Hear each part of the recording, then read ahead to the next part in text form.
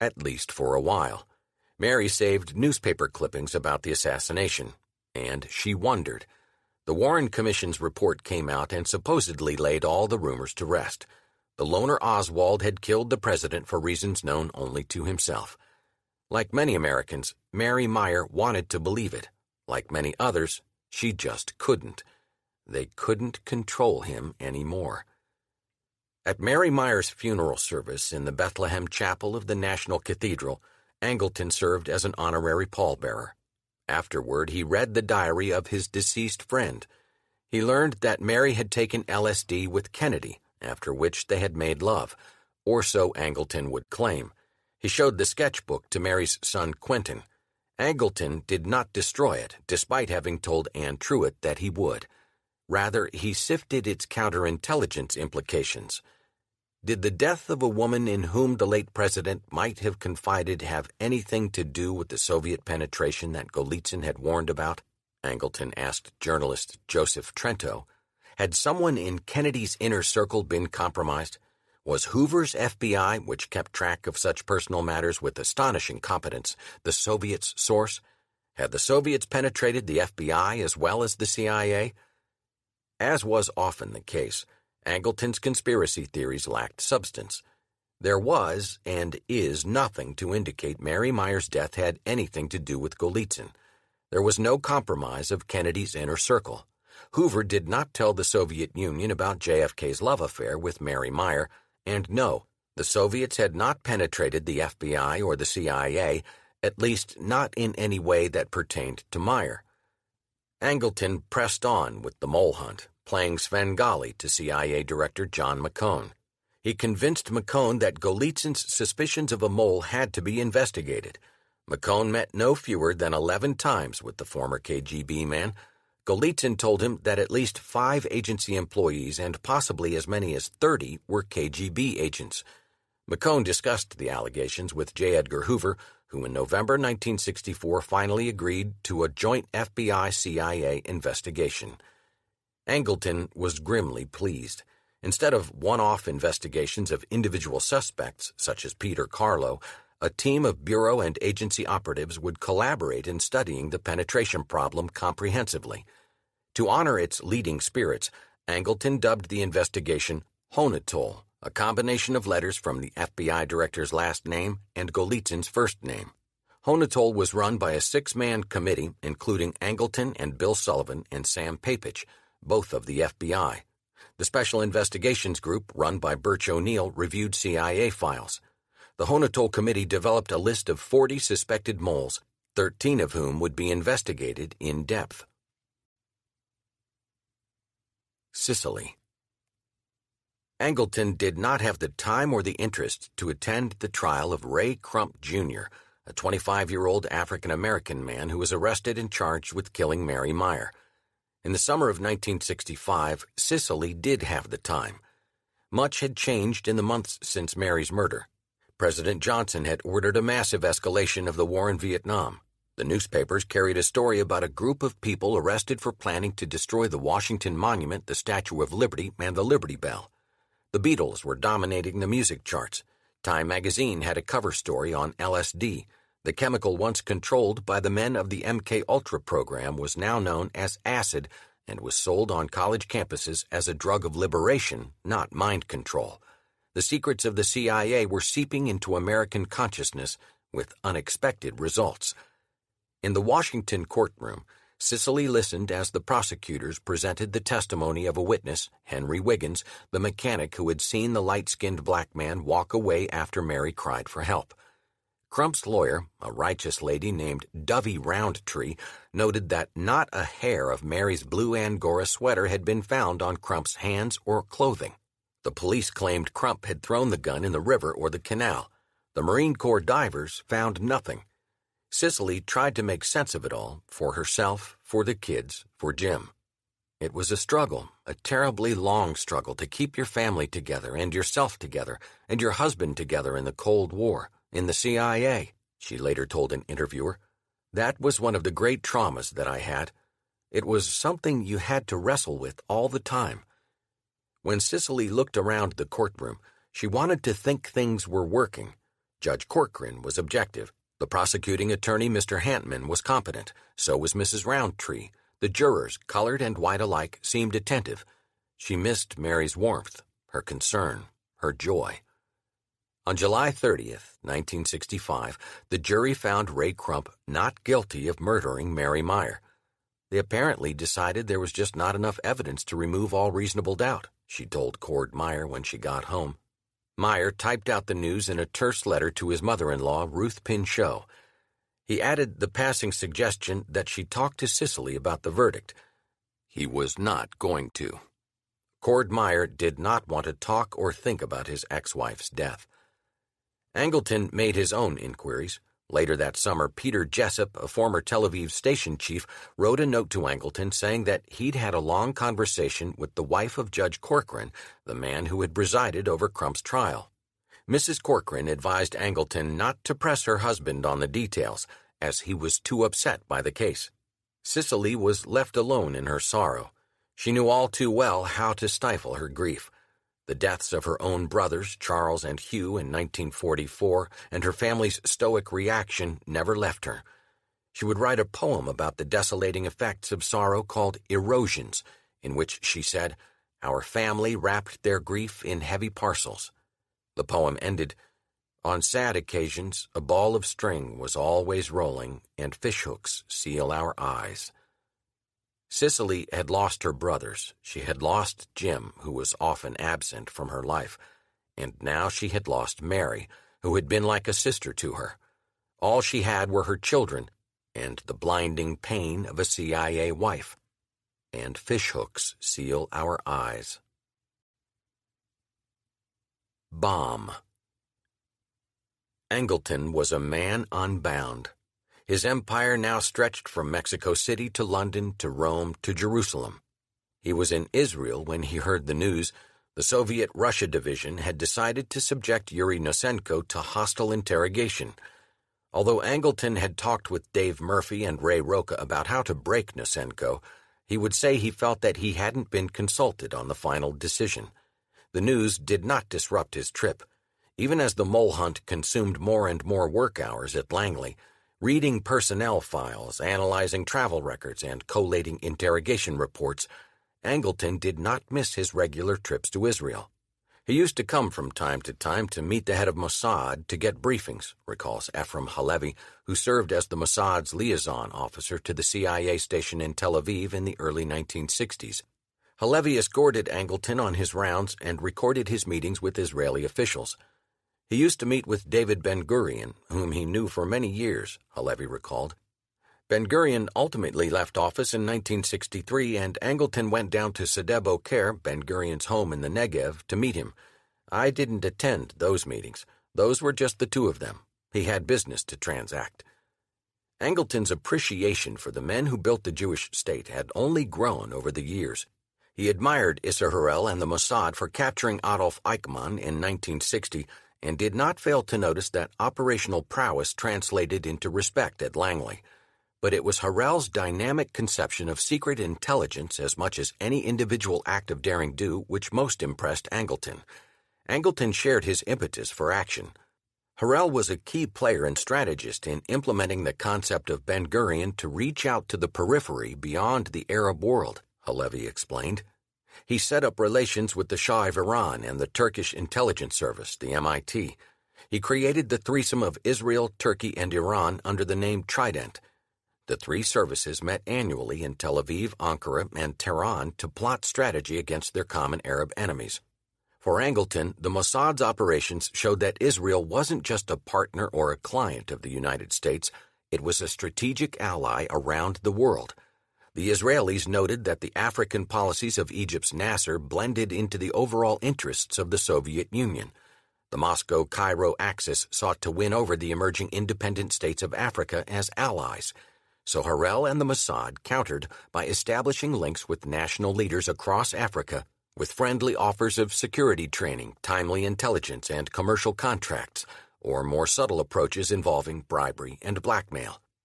At that time, the East-West conflict, USA versus the Soviet Union, raged throughout the continent, Halevi noted.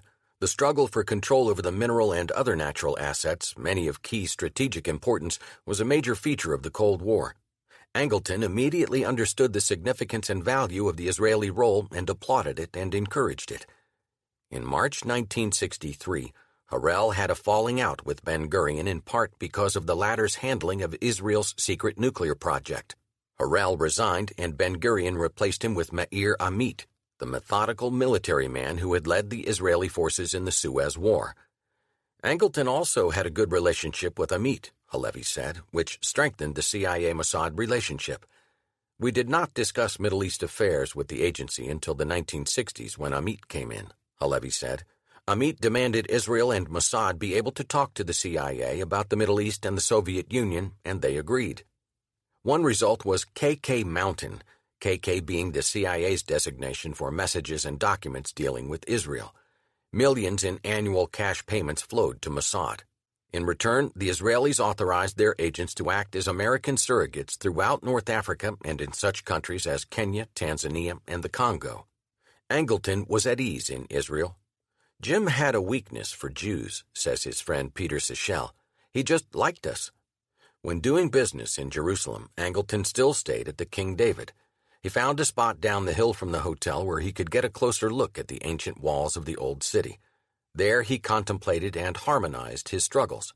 One CIA man started to wonder if Angleton wasn't too close to his Israeli friends. I remembered a long drive out into the desert in his Ford Falcon, wrote John Haddon Jr. in a memoir about growing up in a CIA family. Haddon was 12 years old when his father, John Haddon Sr., served as CIA station chief in Israel in the mid-1960s. We stopped in the middle of nowhere, the son wrote. Pop got us all out of the car and passed out peanut butter sandwiches wrapped by my mother in wax paper. He dove into the trunk and withdrew a small pruning shears. I'd never seen him handle a garden tool. He darted about quickly, clipping bits of shrubbery, keeping a lookout on the horizon. There was a fantastic dome a mile or two in the distance beyond some barbed wire. It was the nuclear reactor at Dimona. Angleton had selected Haddon for the job as station chief, and the two men got along personally, but they had very different conceptions of their mission. I thought we ought to learn things about the Israelis, like whether or not they had a bomb, said Haddon. He didn't think so. John Haddon's espionage picnic produced one critical clue, the isotopic signature of the radioactive deposits on the plants he collected near the Dimona site. The plant samples indicated a radiation source of 97.7% enriched uranium. For CIA scientists, that was notable. Almost all the nuclear reactors in the world used 93% enriched uranium. The more highly enriched uranium, which generates nuclear power more efficiently, was reserved for special purposes, such as powering U.S. nuclear submarines. Subsequent samples from around Dimona confirmed Haddon's finding. The Israelis had obtained their nuclear fuel from an unusual source. But where? The state of Israel's pursuit of the ultimate destructive deterrent originated in the mind of David Ben-Gurion. Even as Israel secured its independence and its borders in 1948, Ben-Gurion felt its vulnerabilities keenly. He decided early on that the Jewish state needed nuclear weapons to defend itself, an audacious idea at a time when only 4 nations possessed atomic arsenals. Ben-Gurion vowed to use science and technology to ensure the Jewish people would never be as helpless as they were in Nazi Germany. Mastering atomic energy was Jewish self-defense, he said. What Einstein, Oppenheimer, and Teller, the 3 of them are Jews, made for the United States, could also be done by scientists in Israel for their own people.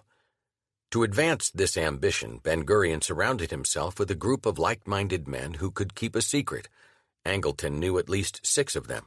In Washington, he and Sicily had spent many evenings with Memi de Shalit, a Lithuanian-born military intelligence officer stationed in the Israeli embassy. Angleton adored de Shalit and his wife Ada, said Ephraim Halevi. The de Shalits moved back to Israel in the 1950s, but the friendship continued, and it brought Angleton into the circle of other knowledgeable Israelis. Amos de Shalit, Memi's brother, was a professor of nuclear physics at the Weizmann Institute of Science in Tel Aviv. He would be a major contributor to the Israeli nuclear program. Angleton's close ties with the de Shalit family and others in Israel made it inevitable that he would learn about the construction of the Dimona reactor in the Negev, wrote reporter Seymour Hersh. Angleton had first encountered Asher Ben Natan, chief of nuclear procurement for the Israelis, as an OSS informant during the war. Ben Natan was an Austrian Jew and had been born with the name Arthur Peer. After the war, he reported to OSS on the Jewish agency's efforts to help war refugees emigrate to Palestine. His code name was Conductor, and he was probably a source for Angleton's reporting on Jewish escape routes after the war. In 1956, Ben Natan helped arrange for the initial transfer of French nuclear technology to the Dimona site.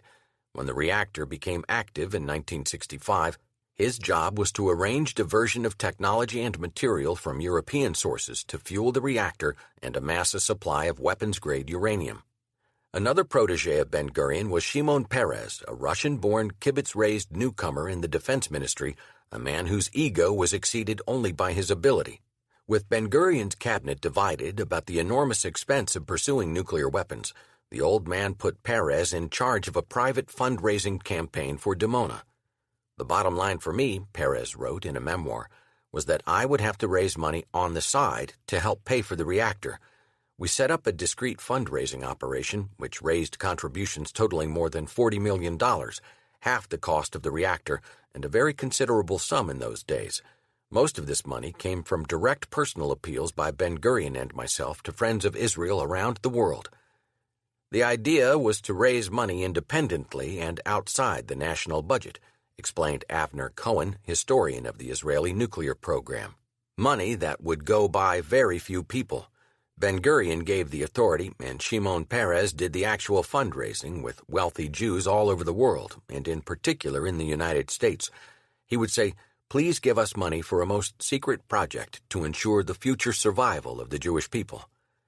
In the eyes of the Israelis, Cohen explained, there was no undertaking that was more important, more secretive, more costly, more existential, more sacred than the nuclear project. Everything is kosher, everything is okay in order to make it happen. Everything. It was almost like a religious commitment to make it happen. The bomb is a way to ensure survival after the Holocaust, so they didn't have to give many details. People understood what they were talking about. One of those who understood best was David Lowenthal, a businessman from Pittsburgh, Pennsylvania. Lowenthal grew up in the United States and went to Europe after the war to join the Haganah, the Jewish self-defense force. He helped purchase a ship, the Pan York, which enabled some 8,000 Jews to emigrate to Palestine. During the 1948 war, he served in the armed forces under the command of Meir Amit, the future Mossad chief, who was witting of Israel's secret nuclear program. "I remember you as a big Zionist," Amit told Lowenthal late in life. Lowenthal returned to the United States in 1955 to go into business in Pennsylvania. With two other investors, he bought a shuttered steel manufacturing plant in Apollo, a small city 40 miles northeast of Pittsburgh. While planning to restart the company's steel production, Lowenthal used company stock to buy two other bankrupt firms in order to create a new holding company called Apollo Industries. The merger provided Apollo with usable assets, financing, and a rationale for the creation of another subsidiary, the Nuclear Materials and Equipment Corporation, or NUMEC. Lowenthal and his investors planned to develop a new product, nuclear fuel for use in commercial reactors. To run NUMEC, Lowenthal turned to Zalman Shapiro, a metallurgist then working for the Atomic Energy Commission. Shapiro was undeniably brilliant. The son of an Orthodox rabbi from Lithuania, he earned undergraduate and graduate degrees in engineering from Johns Hopkins University. Before age 40, Shapiro had 4 patents concerning the production of pure metals. He was considered one of the leading metallurgists in the U.S. nuclear industry, if not the world. Within months of NUMEC's founding, Shapiro had applied for and received a nuclear materials license from the AEC. At the CIA, John Haddon would note the coincidence. The AEC issued its first license to handle highly enriched uranium to a private company financed by a group of active Zionists at a time when Israel was accelerating its efforts to acquire nuclear weapons. NUMEC started processing highly enriched uranium at Apollo in 1959. At that time, the U.S. government owned all supplies of the nuclear fuel, which private companies like NUMEC were allowed to use but had to return. Within a few years, worrisome signs appeared that the Apollo plant's security and accounting were deficient, even by the lenient standards of the day. Enriched uranium was disappearing from the NUMEC operation with unusual frequency. Unexplained handling losses occurred at other commercial plants, but Apollo's were proportionately larger. In October 1965, the AEC estimated that 178 kilograms of highly enriched uranium had gone missing from the Apollo plant. By March 1968, the figure was 267 kilograms. And that, John Haddon would conclude many years later, was the answer to his question: where did Israel get its nuclear material? The Israelis had stolen highly enriched uranium for the Dimona reactor from NUMEC. The unexplained losses at the Apollo plant were the result of a heist. In the spring of 1965, a technician working the night shift at the NUMEC plant went out on a loading dock for a breath of fresh air. It was around 9 in the evening. The technician saw an unusual sight. Zalman Shapiro, owner of the company, paced on the dock while a foreman and truck driver loaded cylindrical storage containers, known as stovepipes, onto a flatbed truck. The stovepipes, the technician explained, were used to store canisters of high-enriched materials in the vaults located at the Apollo nuclear facility. These were highly polished aluminum tubes with standard printed square yellow labels, approximately 3 inches in diameter by 6 inches tall. They were used to store high-enriched uranium products, defined as 95% uranium. He was sure the men were handling canisters of highly enriched uranium, due to the size and shape of the container and the labeling. He saw the shipping order, which said the material was bound for Israel. It was highly unusual to see Dr. Shapiro in the manufacturing section of the Apollo nuclear facility, the employee went on. It was unusual to see Dr. Shapiro there at night, and very unusual to see Dr. Shapiro so nervous. The next day, NUMEC's personnel manager visited the technician and threatened to fire him if he did not keep his mouth shut concerning what he had seen on the loading dock. It would be 15 years before the employee told the story to the FBI. What did Angleton know about NUMEC? He knew that the AEC and FBI were investigating the loss of uranium at the Apollo plant as early as 1965. As Israel desk officer, Angleton had to talk about the NUMEC case with Sam Papich, who was following it for the FBI. He also talked about it with John Haddon, who returned from Tel Aviv to serve Angleton in Washington. On the crime scene particulars, Haddon defended his former boss. Any suggestion that Angleton had helped the Israelis with the NUMEC operation was totally without foundation, he told journalists Andrew and Leslie Cockburn, but Haddon didn't deny that Angleton helped the Israeli nuclear program. Why would someone whose whole life was dedicated to fighting communism have any interest in preventing a very anti-communist nation getting the means to defend itself, he asked. The fact they stole it from us didn't worry him in the least, he said. I suspect that in his inmost heart he would have given it to them if they asked for it. Haddon knew better than to investigate further. I never sent anything to Angleton on this, the nuclear program, because I knew he wasn't interested, he told his son, and I knew he'd try to stop it if I did. With the Israelis facing Arab enemies allied with the Soviet Union, Angleton had other priorities. War. In May 1967, Angleton met with Dick Helms in the director's office suite on the 7th floor of CIA headquarters. Less than a year before, Helms had assumed the job as Director of Central Intelligence. He wanted Angleton to read a memo that he was about to deliver to President Johnson concerning the growing military confrontation between Egypt and Israel. Helms and Angleton had known each other for over 22 years. They collaborated, one way or another, in hundreds of secret operations.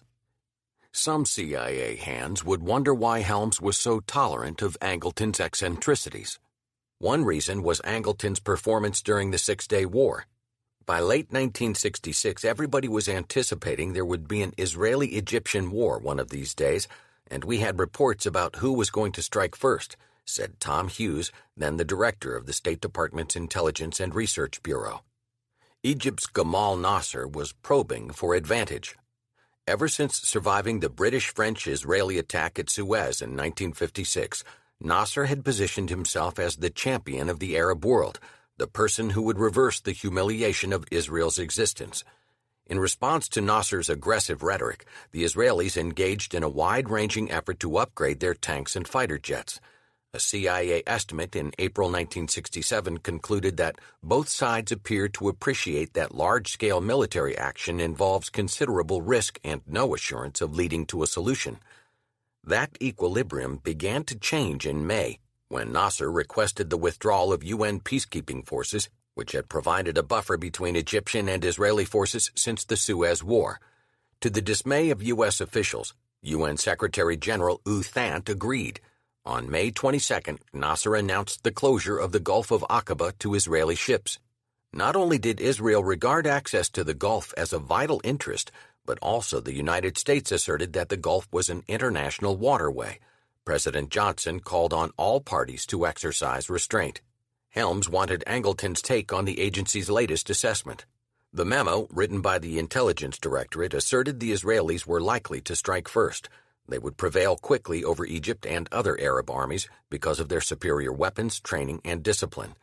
Helms, the ever-cautious bureaucrat, hesitated due to the memo's categorical tone.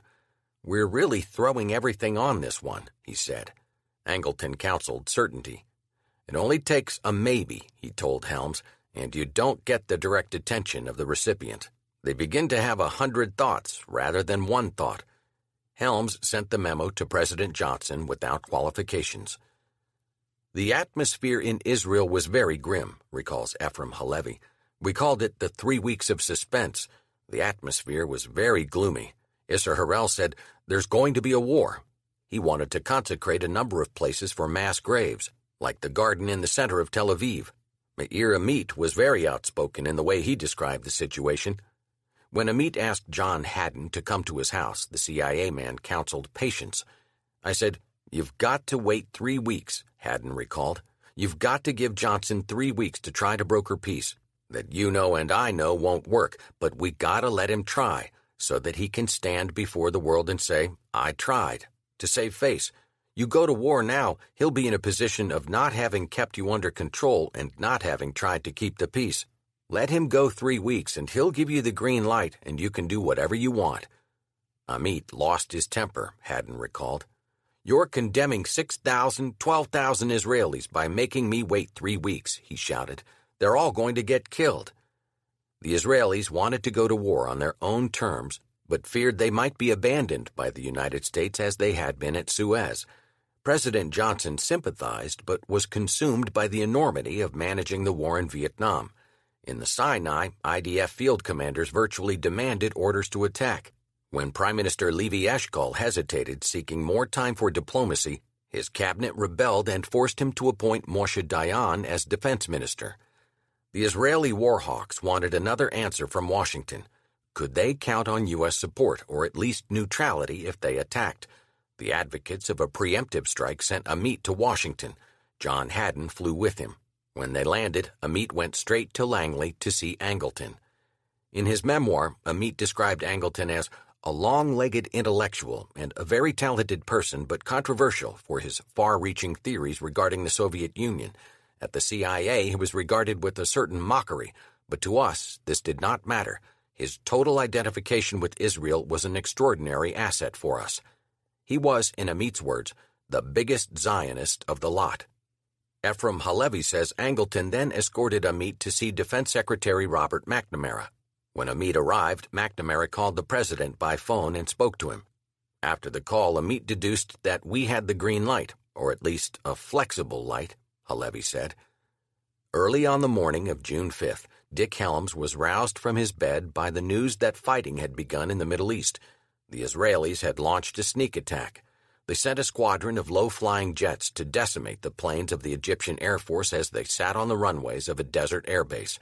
And when Jordan and Syria entered the war, Israel destroyed their air forces too. Within hours, Israeli troops were beginning to sweep over the Sinai Peninsula and surging into the Old City of Jerusalem and across the west bank of the Jordan River. For President Johnson, the CIA had delivered. The agency's memoranda not only predicted that Israel would attack its Arab neighbors, but was accurate almost down to the day and time. The U.S. intelligence performance was not flawless. While reporting of events prior to the outbreak of the war was excellent, the coverage once the fighting began left much to be desired. At times, the U.S. government was blinded by technological issues. Making matters much worse, the National Security Agency's signal intelligence coverage of the war zone was violently degraded on the fourth day of fighting by Washington's putative ally Israel. On the morning of June 8, 1967, the USS Liberty was the eyes and ears of the U.S. government in the Middle East war zone. A lightly armed frigate loaded with sophisticated radar, radio, and telemetry equipment, the Liberty loitered in placid international waters 25 miles north of the Egyptian coast. The NSA analysts working below deck were recording and analyzing the radio communications of the various armies fighting in the Sinai and in Syria. The fog of war enveloped the State Department. The explanations for the Liberty's presence in the area are so totally bizarre that you have to think Angleton was behind it, said Tom Hughes, the State Department's intelligence chief. Here's an NSA ship, a covert listening ship that is taken off the African coast, pre-positioned just before the Israelis' attack off the Egyptian coast in international waters, and is sitting there. Who ordered it to go there and why?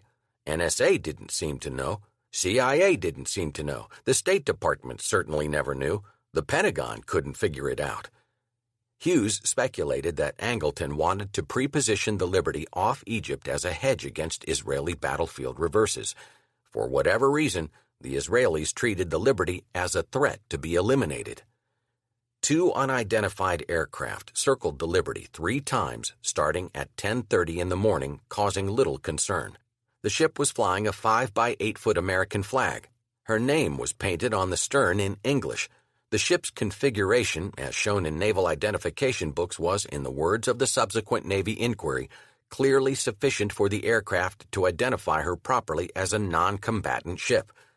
The Liberty's commander, William L. McGonigal, testified that at 2 in the afternoon he saw an aircraft of similar characteristics, if not identical to the jets seen earlier, which began firing on the ship.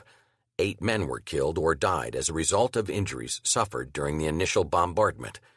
Then 3 high-speed boats approached in flank formation, with the middle boat flying an Israeli flag.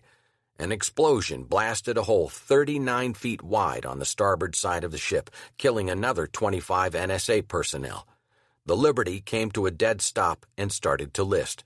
When sailors began to lower lifeboats into the water, the Israelis fired on them too. Eventually, the attacks ceased. A total of 34 men had been killed and 171 injured. The attack was deliberate, according to McGonigal. Secretary of State Dean Rusk passed a stern note to the Israeli ambassador, calling the incident an act of military recklessness reflecting wanton disregard for human life. Clark Clifford, a veteran presidential advisor and chairman of the President's Foreign Intelligence Advisory Board, declared it was inconceivable that the shelling was an accident. The Israelis quickly apologized, asserting their forces had mistaken the Liberty for El Qasir, an Egyptian steamer reported in the vicinity. They called the attack a tragic error. President Johnson ordered an investigation. The next day, the CIA produced its first analysis, which exonerated the Israelis. The paper concluded, erroneously, that there was little doubt that the Israelis failed to identify the Liberty as a U.S. ship before or during the attack. The Liberty could easily have been mistaken for El Qasir, the memo asserted, a claim that the U.S. Navy would soon repudiate. The report was compiled from all available sources, probably by Angleton, the Israel desk officer. Israel knew perfectly well that the ship was American, said Admiral Thomas Moorer, Chief of Naval Operations at the time. Moorer, who later became chairman of the Joint Chiefs of Staff, concluded the attack was intended to maximize Israel's territorial gains. I am confident that Israel knew the Liberty could intercept radio messages from all parties and potential parties to the ongoing war, then in its 4th day, and that Israel was preparing to seize the Golan Heights from Syria despite President Johnson's known opposition to such a move, Moorer said. I think they realized that if we learned in advance of their plan, there would be a tremendous amount of negotiating between Tel Aviv and Washington. What is so chilling and cold-blooded, of course, he said, is that they, the Israelis, could kill as many Americans as they did in confidence that Washington would cooperate in quelling any public outcry. Angleton cooperated. When a ceasefire took effect on June 11th, Israel had defeated all three of its Arab enemies, a resounding victory that expanded the land of Israel from the Sinai to the West Bank to the Golan Heights. The CIA had won a victory too, thanks to Angleton's Israeli contacts. The agency had correctly predicted when the war would start, who would win it, and why the Soviet Union could not or would not intervene. President Johnson was impressed. After the Six-Day War, Johnson started inviting Dick Helms to his weekly Tuesday lunches with Secretary of State Dean Rusk and Defense Secretary Bob McNamara. Angleton burnished the CIA's reputation and delivered Helms into the good graces of the president. Helms had every reason to be eternally grateful to him. Chaos. Later that summer, Angleton was back in Dick Helms' office for another meeting about a war, the war that had come to the streets of America. Tom Karamessinis, whom Helms had promoted to Deputy Director of Operations, was there too. The weather outside was balmy, the mood inside grim. Angleton felt besieged by the growing criticism of the agency. In 1965, he had learned from his sources at the New York Times that the paper was querying its reporters worldwide about CIA activities. The very questions, he told Times editor Harrison Salisbury, betrayed the hand of Soviet operatives. Then, in February 1967, Ramparts magazine, a left-wing monthly, laid bare the international operations of Cord Meyer, Angleton's friend and fishing companion. In a series of articles, the magazine exposed the CIA's funding of the National Student Association and of the AFL-CIO's Jay Lovestone, his longtime friend and frequent houseguest. One corner of Angleton's intelligence empire was exposed and subjected to scrutiny, questions, and denunciation for the first time. Opposition to the war in Vietnam was growing and spreading. The sort of patriotic unity seen during World War II and the Korean War was gone. In April 1967, anti-war rallies in New York City and San Francisco attracted hundreds of thousands of people, including Nobel Prize winner Dr. Martin Luther King Jr., who had never before involved himself in foreign policy issues. Philosopher Bertrand Russell made headlines by convening a war crimes tribunal in Sweden to judge U.S. actions in Vietnam. Anti-war groups from around the world gathered in Stockholm to plan their next actions. At the same time, racial disorder turned many of America's urban neighborhoods into battle zones. The country suffered more than 160 civic disturbances in 1967 alone, 8 of which were classified as major riots. In Newark, New Jersey, a protest march against police brutality was followed by stone-throwing, looting, and gunfire. The National Guard was called in to restore order. In the course of a week, 23 people were killed. 10 days later, Detroit, the country's 4th largest city, erupted in violence when police shut down a string of private social clubs patronized by blacks. The National Guard could not control the streets, so President Johnson sent in U.S. Army paratroopers.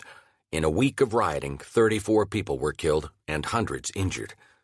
Detroit was the new benchmark, its rubble a monument to the most devastating race riot in U.S. history, and a symbol of domestic crisis grown graver than any since the Civil War, said the editors of Newsweek magazine. President Johnson suspected a conspiracy behind the anti-war movement and the black nationalist insurgency. In his now regular meetings with Helms, Johnson nagged the CIA director for help. On August 15th, Helms called in Angleton and Karamessinis. He ordered them to set up a new intelligence collection program to keep tabs on anti-war leaders and black militants traveling abroad. The mission of spying on U.S. citizens, even if they were overseas, had definite domestic counterintelligence aspects. As Karamessinis delicately put it, it was a job for Angleton. Helms wanted suggestions for a senior officer who could run such a program. Angleton offered Richard Ober. Like Angleton, Ober had a bookish pedigree. His father had run a literary agency, and he had attended Harvard before joining the CIA. Ober was already investigating possible foreign intelligence connections in the Ramparts stories, so he was prepared to expand the scope of CIA interest per the president's wishes. Karamessinis asked Angleton to assign a cryptonym to the project so that cable traffic can be suitably handled on a limited basis. Operation Chaos was born. Before it was terminated 6 years later, Chaos would spy on and infiltrate the entire anti-war movement, not just people or organizations that engaged in violence or contracted foreign governments. Angleton's program indexed the names of 300,000 Americans in the agency's Hydra computer system. Chaos opened files on 7,200 individuals and more than 100 organizations. More than 5,000 reports were sent to the FBI. Chaos expanded Angleton's empire of surveillance. And still, Angleton worried. There were so many dangers to deter, so many secrets to keep, so few who could be trusted. His family was drifting away. His colleagues were daring to question his theories. The multiple martinis at lunch blurred his judgment and compounded his paranoia. And his annual fishing trips with work pals on the Brule River in Wisconsin or the Matapedia River in Canada provided only temporary respite from the perils he battled. Angleton still sought to convince British and American colleagues that Labour Party leader Harold Wilson was a Soviet agent of influence. He still argued the supposed diplomatic spat and shooting war between the Soviet Union and China was an elaborate exercise in disinformation to deceive the West. In March 1966, Angleton and Golitsyn flew to London unannounced to make their case to Sir Maurice Oldfield, a longtime friend who was a senior SIS officer. They spun a theory of a monstrous KGB plot to disarm the West without firing a shot. The whole performance, one British official noted dryly, was somewhat extraordinary, but then Jim and Anatoly are quite extraordinary chaps. The continuing detention of Nosenko provoked growing criticism inside the agency. Nosenko had been removed from his Spartan attic in Clinton, Maryland in August 1965 and shipped to an even harsher black site at Camp Peary, the CIA base in Southern Virginia. Angleton would deny that he ever visited the Camp Peary site, but a memo later surfaced that showed he had been informed about the details of its construction and was provided with photographs of its completion. Under the persistent questioning from Pete Bagley, Nosenko was caught in many misstatements, but never changed his story. He was a defector who wanted to help the U.S. government. For his temerity on insisting he was telling the truth, Nosenko says he was dosed with LSD. "I was simply floating," he later recalled. "I was almost half-conscious, and suddenly I couldn't breathe. I couldn't take air in. I couldn't take air out. I almost died. They, the prison guards, noticed on the TV camera. They immediately came and took me out of the cell. Next door was my shower stall. They put me under shower, cold water, hot, cold, hot, cold, hot. I couldn't even describe it. I never had such an experience in my life. I'm sure it was LSD." MK-Ultra still haunted the CIA, the dream that drugs could serve the ends of espionage. Angleton was responsible.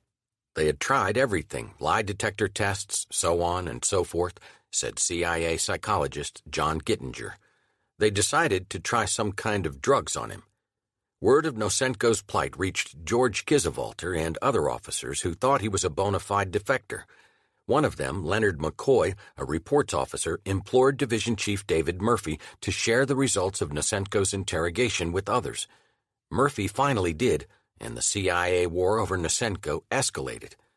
In December 1965, McCoy wrote up a 41-page memo making the case that Nosenko was a bona fide defector, not a KGB asset. Helms then asked the Soviet-Russia Division and Angleton's staff to come to a consensus on the man's authenticity. Angleton and Murphy rejected McCoy's analysis. They insisted that Nosenko was a false defector. McCoy countered that Angleton's belief that all Soviet defectors since Golitsyn were fakes had generated a widespread feeling of frustration, futility, and impotence. In February 1967, Pete Bagley replied to McCoy with a report running to 800 pages, arguing that Nosenko was under KGB control. He listed hundreds of unexplained gaps and discrepancies in Nosenko's story, but the sheer volume of Bagley's argument was greater than its persuasive power. In the words of one agency historian, Angleton and his acolytes had developed substantial circumstantial evidence, but no hard proof in the form of a confession from Nosenko. Angleton was still flailing after the elusive mole known as Sasha. He suspected a man named Orlov, who had worked for the agency in the 1950s. Orloff ran a picture frame shop in Alexandria, Virginia. The FBI put his store under constant surveillance.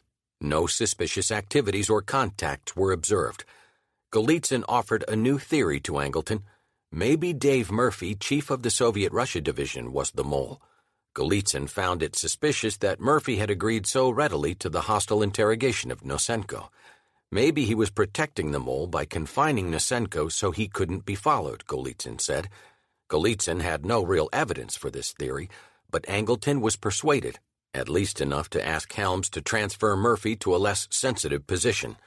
Murphy was assigned to be station chief in Paris. He was suspected of being the mole he had been attempting to find. In October 1967, Helms overruled Angleton for the first time. Vexed by the impasse over Nosenko's bona fides, Helms transferred responsibility for the case to the Office of Security. Nosenko was moved to a safe house in Washington. It was scheduled for controlled release to civilian life in January 1969. Angleton had lost control of his prize prisoner. He feared the KGB was prevailing. He believed he knew who was responsible. Kim Philby. Two boxers. Untouchable and isolated in his work and family, Angleton grew more angular, a stork among men. His suits grew baggier, his eyes more hollowed. Most days he arrived at headquarters mid-morning and read through stacks of files. He favored long liquid lunches, often with Ray Roca, other colleagues, or foreign friends. He returned to the office late in the afternoon and worked at his desk until the late hours of the night. Angleton traveled often. He went to London to see top MI6 men. He stopped in Rome to see old friends. He spent time in Pretoria, then under apartheid. He attended conferences in New Zealand and Australia, and he always returned to Tel Aviv and Jerusalem. He took his vacations at the family homes in Tucson and Wisconsin, or on remote rivers in Idaho or the Adirondacks. At the house on 33rd Road in Arlington, he liked to spend time in his steamy greenhouse conceiving intricate plans to bring forth perfect beauty. As his orchids bloomed, his mood blackened. Intoxicated with alcohol and Anatoly Golitsyn's theories about KGB moles, Angleton saw suspects everywhere. He thought Americans at the highest levels of power were succumbing to the monster plot of Soviet strategic deception. The forces of despotic communism led by a masterful KGB were advancing, and the free world was in retreat. The Russians, he feared, had even penetrated CIA's headquarters.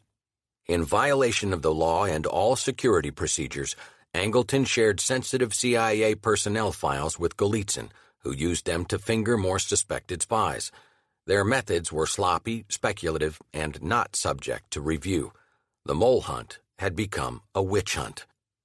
Angleton concluded Vasya Gmirkin, a Russian-born officer, might actually be a KGB sleeper agent.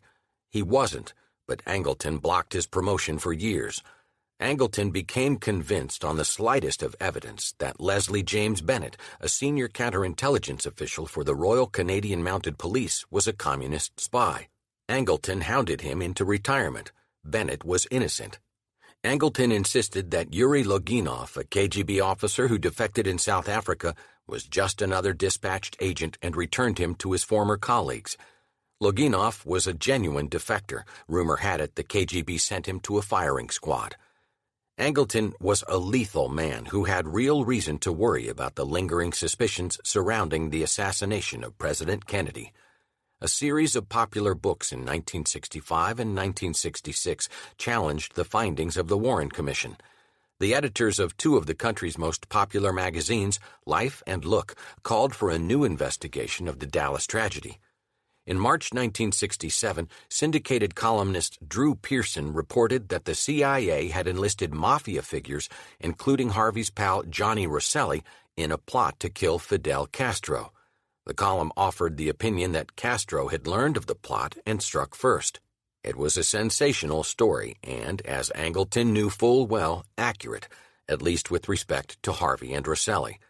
Worst of all, New Orleans District Attorney Jim Garrison had arrested a local businessman, Clay Shaw, and charged him with conspiring to assassinate President Kennedy with the help of Lee Harvey Oswald and others.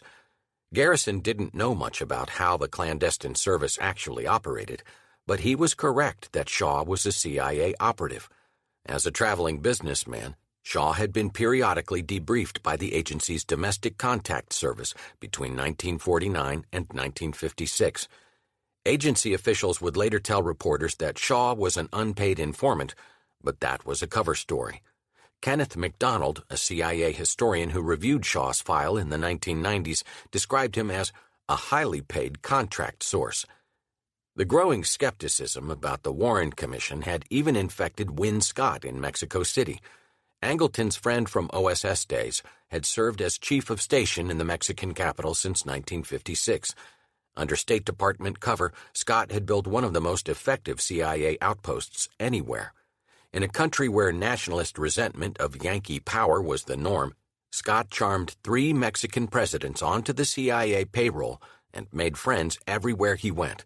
He had reported on Lee Harvey Oswald in a timely way both before and after JFK was killed. He had cooperated with the Warren Commission without compromising any agency operations. Needless to say, he was well informed and nobody's fool. Elena Garro de Paz, a poet and friend of his wife, told Scott she had seen Oswald at a party in Mexico City and that Oswald had had a brief affair with Sylvia Duran, a receptionist in the Cuban consulate. Scott initially dismissed the story, but Charles Thomas, a State Department officer in Mexico, had also heard the story and did some investigating on his own. He found reason to believe the story of an Oswald Duran fling, and Scott came to believe it too. That Sylvia Duran had sexual intercourse with Oswald is probably new but adds little to the Oswald case, he advised headquarters. Angleton was not happy when Scott shared his view of the JFK case with the longtime British friend Ferguson Dempster, the chief of the SIS station in Mexico. When Dempster wrote a letter to his bosses in London summarizing Scott's JFK thoughts, someone at the CIA, probably Angleton, managed to obtain 2 pages of the letter. Dick Helms was not happy either. He ordered Bill Brough, chief of the Western Hemisphere Division, to reprimand Scott. Brough sent Scott a blind memo under his cryptonym, Thomas Lund. We have received from a very sensitive source 2 pages only of a letter almost certainly by Lyosage, the CIA's code name for Dempster, to his home office reporting on comments he claims made by you. We recognize that any such remarks by you could well be taken out of context, no matter how carefully made. Nevertheless, you should be aware the letter was written and be guided accordingly. Scott did not fail to appreciate the sharp edge sheathed in his boss's politesse. Be guided accordingly. It would be most unfortunate if there should ever be any leak. Scott had clashed with Angleton before. In 1961, the counterintelligence chief sought to set up offices in Mexico City that would report to Angleton directly. Scott objected vehemently, and their friendship cooled. They were like 2 boxers in the ring, eyeing each other. Who's going to strike? Said one station officer who knew them both. There were 2 tigers who were looking at each other. Who was going to pounce first? Wynne didn't say much about Angleton. He wasn't someone to make statements about other people that were derogatory. He was a very fair guy, but I don't think he trusted Angleton. Angleton's message to Scott was clear. Shut up about JFK, or else. In September 1967, Dick Helms convened a committee of CIA men that came to be known as the Garrison Group for its close attention to the New Orleans district attorney who was trying to prove a JFK conspiracy. The Garrison Group was controlled by Angleton. The executive director was his friend Wister Janney. His deputy, Ray Rocha, was the most active member. The Garrison Group did not investigate the conspiracy theories that Angleton would espouse later in life. Mostly, it sought to gauge what Garrison had learned about CIA operations in New Orleans in the summer of 1963, a point of vulnerability for both Helms and Angleton. Ray Rocha feared the worst. At the group's first meeting in the fall of 1967, Rocha opined that Garrison would indeed obtain a conviction of Shaw for conspiring to assassinate President Kennedy, a prediction that was noteworthy less for its inaccuracy, Shaw would be acquitted, than for the fact that it was made at all. At a time when many in the Washington press corps, relying on government sources, publicly dismissed Garrison's case as flimsy, one of Angleton's top deputies said privately that Garrison might be able to persuade a jury that a CIA man had connived with Oswald. Heist. As the CIA's Israel desk officer, Angleton was responsible for reporting on the Jewish state's continuing efforts to secure a nuclear arsenal. He didn't do a very good job. The last chapter of the great Israeli uranium heist took place on his watch, and he was apparently none the wiser. It happened on September 10, 1968, when 4 men arrived at the 2-story brick building in Apollo, Pennsylvania, that housed the offices of the Nuclear Materials and Equipment Corporation. Across the street was the long, low-slung building where NUMEC packaged and stored enriched uranium. The 4 men were authorized by the U.S. government to visit NUMEC. The company's president, Zalman Shapiro, had written to the Security Office of the Atomic Energy Commission seeking permission to host a group of Israeli scientists. The men were visiting the facility to discuss thermoelectric devices unclassified, he wrote. Shapiro lied to the AEC, albeit plausibly. The 4 men who got out of their cars could have passed for scientists. One of them, Avraham Hermoni, actually was a scientist. He served as scientific counselor at the Israeli embassy in Washington. He came to that position from serving as technical director of Israel's National Center for Weapons Development, known as Rafael. Hermoni was accompanied by Dr. Ephraim Biegun. According to Shapiro's paperwork, he supposedly worked for the Department of Electronics at the Ministry of Defense in Israel. Actually, Biegun ran the technical department of Shin Bet, the Israeli domestic security force. He was a master of things we had only read about in books, said his colleague Avraham Ben-Dor. Ben-Dor was the 3rd man in the crew. He also worked in the electronics department, according to Shapiro. In fact, he was on special assignment to LACOM, the Science Liaison Bureau, a secret Israeli operation which had responsibility for stealing nuclear technologies and materials. The 4th man visiting NUMEC that day was Raphael Eitan. He was not a chemist, as Shapiro claimed. He was the mastermind of the whole operation. Eitan was a small man with an outsized reputation for trickery. Of Russian ancestry, he grew up in Palestine and joined the Haganah as a boy of 12. In the 1948 war, he fought under the command of Yitzhak Rabin. He joined the Mossad and distinguished himself on dangerous operations such as the kidnapping of Adolf Eichmann. He came to Apollo, Pennsylvania in September 1968 to advance another operation in defense of the Jewish people. Zalman Shapiro didn't talk about such things. After meeting with the 4 Israelis, Shapiro informed the AEC via letter that his discussion with Israeli nationals concerned the possibility of developing plutonium-fueled thermoelectric generator systems. The presence of Rafi Eitan was the tip-off to U.S. officials in the know. Anthony Cordesman, a former Defense Department official, said the meeting in Apollo constituted extremely hard evidence that Eitan was operating with Israeli intelligence in the United States. There is no conceivable reason for Eitan to have gone to the Apollo plant but for the nuclear material. John Haddon, now working for Angleton in Washington, concluded Eitan was the mastermind of the great uranium heist. Absconding with a couple hundred pounds of contraband from an unguarded facility, Haddon noted, was an easier task than absconding with a war criminal. When Zalman Shapiro died in 2016, much of his obituary was devoted to denials that he had diverted nuclear material to Israel. The hundreds of pounds of highly enriched uranium had simply gotten lost in the Apollo plant, said Mark Lowenthal, son of NUMEC financier David Lowenthal, in an email. His father, who had died in 2006, never mentioned anything about the supposedly missing materials. David was an ultra-American patriot and would never break any American laws, so while the myth surrounding NUMEC makes for a great conspiracy theory, when all the dust, or half-life of the dust, settles, I'm sure it will show that there wasn't any theft. But neither Shapiro nor Lowenthal could explain why Rafi Eitan and company had visited the NUMEC plant in 1968 disguised as nuclear scientists. It was obviously some intelligence operation, a special operation, says historian Avner Cohen. Rafi Eitan, he is not a scientist. He is not directly related to the nuclear project. He is an operational person, a secrecy person. If you do something that you need a great deal of secrecy, this is a signal that the Mossad is involved in something, which is probably extraordinary. Kim again. As his 50th birthday approached in December 1967, Angleton took refuge in Israel, where his troubles seemed farther away and his friends closer. For companionship, he brought along his intellectual soulmate, Anatoly Golitsyn. Upon arrival, Angleton was greeted by John Denley Walker, a career officer who had succeeded John Haddon as chief of the Tel Aviv station.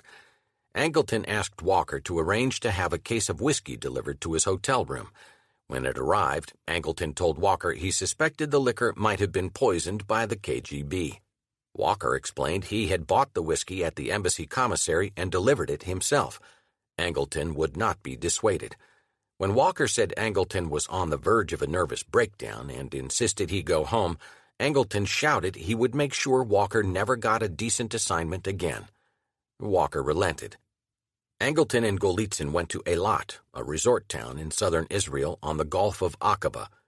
Angleton's Israeli friends had invited him to celebrate his 50th birthday. "We had a big party for him," recalled Ephraim Halevi. Angleton retrieved the Washington Post from his doorstep on Wednesday morning, March 15, 1968. He read the front-page headlines and flipped through the inner pages, scanning the wire service stories and department store advertisements. He turned to page A12 and found himself reading an article from hell. Philby tells of his spy role here in book released today. Angleton was not entirely surprised by the news that his former friend had written a book. A few months before, the Sunday Times of London had published an interview with Philby from Moscow in which the now famous spy said he was writing a memoir. Angleton was unprepared for the tenor of the Post story, which he read with incredulity mounting toward rage. "My Silent War will be must-reading in both the CIA and the Federal Bureau of Investigation," the Post reported, not only for its description of clandestine operations, but also for its intimate personal descriptions of the men Philby dealt with in both agencies. The article reported that James Angleton of the CIA was one of Philby's chief contacts. Furious, Angleton called Ben Bradley and demanded an explanation. The Post had blown his cover, he said. Bradley insisted Philby's book was news. By the time the conversation ended, their decade-old friendship was over. Angleton read My Silent War not only as a friend betrayed, but also as a counterintelligence professional exposed. The book was a witty, malicious account of Philby's 16 years in the lion's den of the capitalist ruling class. While playing the part of an affable civil servant, Philby relished acting as silent avenger in the class struggle. He enjoyed playing his bourgeois colleagues for fools and took pleasure in sending the CIA's foot soldiers off to certain death. His description of Bill Harvey and Allen Dulles were sketched in acid. His allusions to Angleton were affectionate, condescending, and devastating. Of their last meeting in June 1951, Philby recalled Angleton wanted to convey certain concerns to colleagues in London. "I did not even take the trouble to memorize them," Philby said. It was a cruel kiss-off for a former friend. Angleton tried not to take the book personally. He concluded that Philby was targeting him in public in order to protect ongoing KGB operations.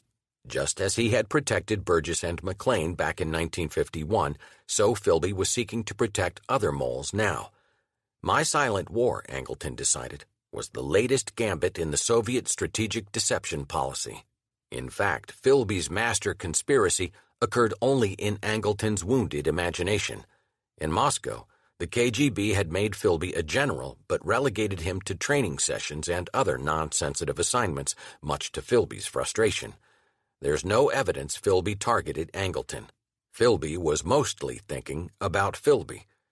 The key to Philby, if there is a single one, wrote James McCarger in the New York Times Book Review, is less likely to be found in the surface manifestations of his love or the faults of the British establishment than it is in a compulsion to betray and deceive which underlay all his relationships.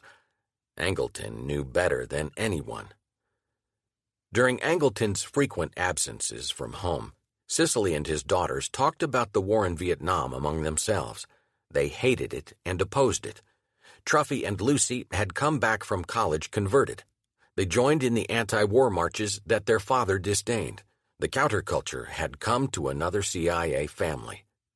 Angleton was not fazed by the so-called Tet Offensive of January 1968, The surprise uprising of communist forces on Tet, the country's New Year celebration, had brought the war to Saigon, the capital of South Vietnam. A daring squad of Viet Cong guerrillas breached the walls of the U.S. Embassy before a larger corps of U.S. Marines annihilated them. Angleton argued with numerical accuracy that the North Vietnamese had suffered heavy losses in the offensive. He disputed that the Communists had scored a major psychological victory. Even his own family didn't believe him. Angleton was not a political partisan. He conceived of his job as that of serving the agency and the president, but he knew how power was wielded or squandered. In spring 1968, he knew he would have a new boss come November, and it mattered who it was. With President Lyndon Johnson forswearing a second term, the innocuous Vice President, Hubert Humphrey, announced his intention to become the Democratic presidential nominee.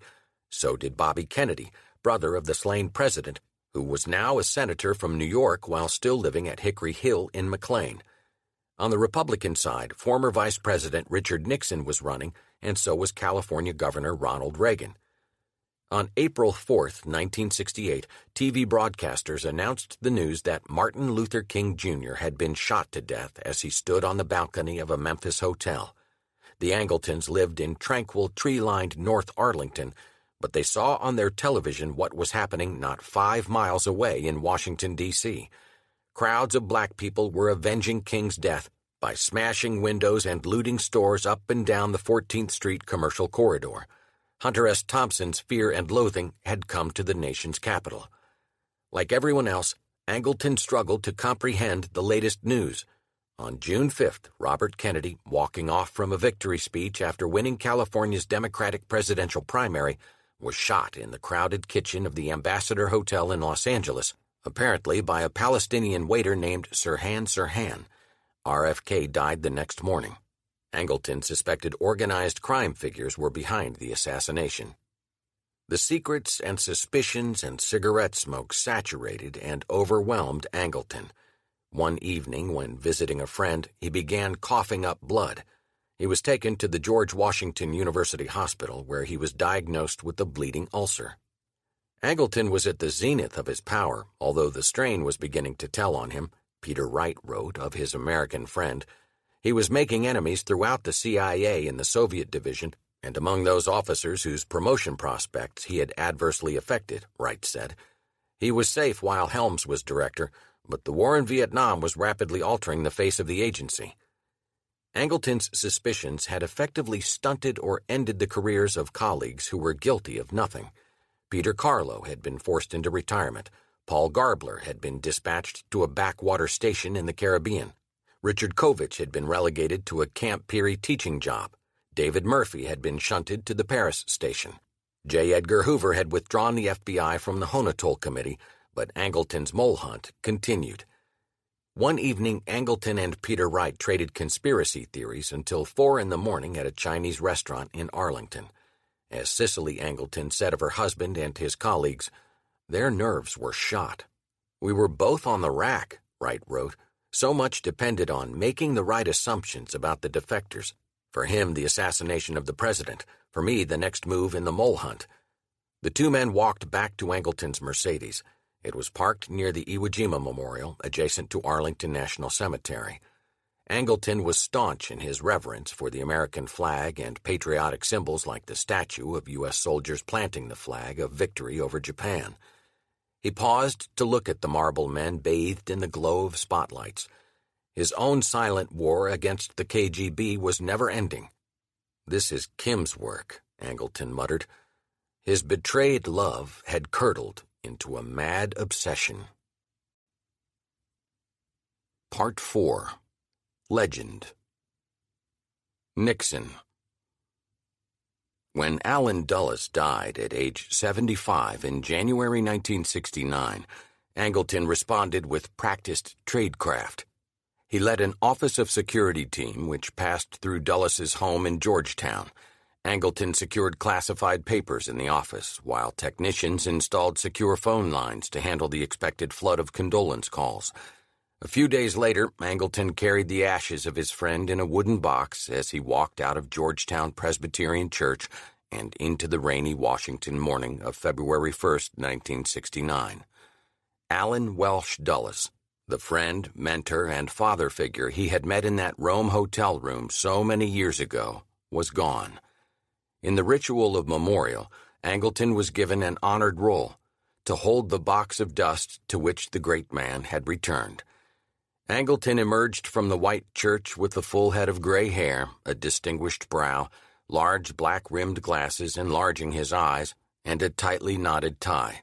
He was not one to let his sadness show. The CIA men gathered on the cobblestone street outside and in the church's cool wooden interior, spare in the way of Presbyterians. There was the suave Dick Helms, the unpretentious Tom Karamessinis, the stoic Cord Meyer, and the dashing David Phillips, who had dubbed Dulles the Great White Case Officer, an epithet that captured the Anglo-Saxon chauvinism that suffused his career. Dulles's widow, Clover, sat in the front pew with daughter Joan and son Alan Macy.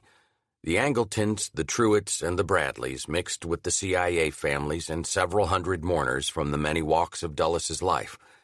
In every pew sat columnists and editors, ambassadors and bankers, senators and congressmen, painters and novelists. There was Robert McNamara, the former defense secretary, looking haunted, and William Rogers, the new Secretary of State. The corpulent and corrupt Vice President of the United States, Spiro Agnew, attended as the representative of the newly elected President, Richard Nixon. The eulogy, written by retired diplomat Charles Murphy, with contributions from Angleton, was read by Dick Helms. "Perhaps we can now find it in ourselves to say that we shall always be with him," Helms declaimed. "To say that for us, as for him, patriotism sets no bounds on the wider pursuit of truth in the defense of freedom and liberty." That was the consoling message for the mourners, a fitting benediction in the Church of Spies, a celebration of a patriotism that sets no bounds on the wider pursuit of truth. Like Dulles, Angleton set no bounds on his patriotism, and like Dulles, he was glad Richard Nixon was in the White House. "I know how vitally important the work of this organization is," President Nixon said to the crowded auditorium on the first floor of CIA headquarters in Langley. It was March 7th, 1969, a spring day with a hopeful warmth, outside and in.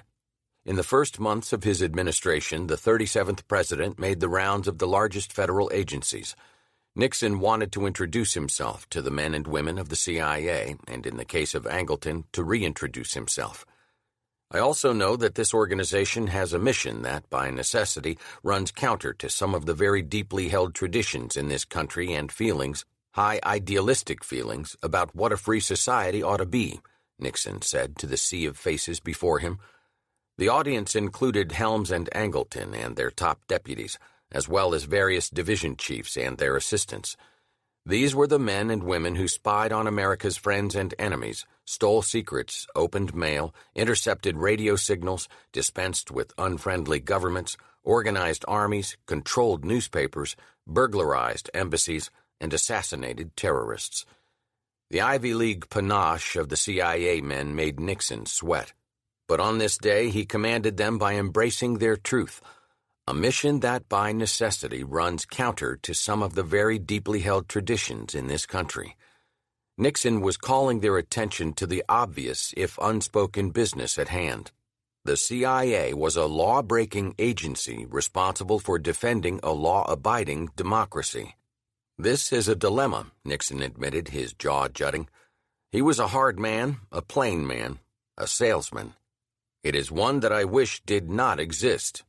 A humble man, Nixon knew how to flatter. "I look upon this organization as not one that is necessary for the conduct of conflict or war," he said, "but in the final analysis, it is one of the great instruments of our government for the preservation of peace, for the avoidance of war. I think the American people need to understand that this agency," he looked around the auditorium of the clandestine service, "is a necessary adjunct to the conduct of the presidency." Nixon's words echoed Angleton's conception of the CIA, one of the great instruments of our government, a necessary adjunct to the conduct of the presidency. Angleton thought Nixon measured up to past presidents. He did not have the gravitas of a Dwight Eisenhower, nor the complacency. Nixon had none of the charisma of Jack Kennedy, and none of the weakness either. He had little of Lyndon Johnson's crude forcefulness, and rather more subtlety. After 8 years of JFK and LBJ in the White House, Angleton regarded Nixon as a welcome improvement. No president, he believed, better understood the threat of communism in all of its dimensions than Richard Milhous Nixon. Nixon and Angleton had more than a working acquaintance, dating back to their discussions about getting tough on Cuba. They shared an instinct of impatience, an abhorrence of liberal illusion, an intolerance for disorder, a dedication to action, a love of America, and a thirst for information about their enemies. They shared a mission higher than law, and they would share a common fate. A devastating explosion at 18 West 11th Street in New York City on the night of March 6, 1970, gutted the 4-story brick townhouse in a thunderous few seconds. The sound was heard miles away. In Washington, the explosion on the genteel Greenwich Village street would set off something close to panic among the U.S. government's top law enforcement and intelligence professionals. The building was the home of Kathy Wilkerson, a college student and member of a revolutionary group that called itself the Weathermen, or the Weather Underground.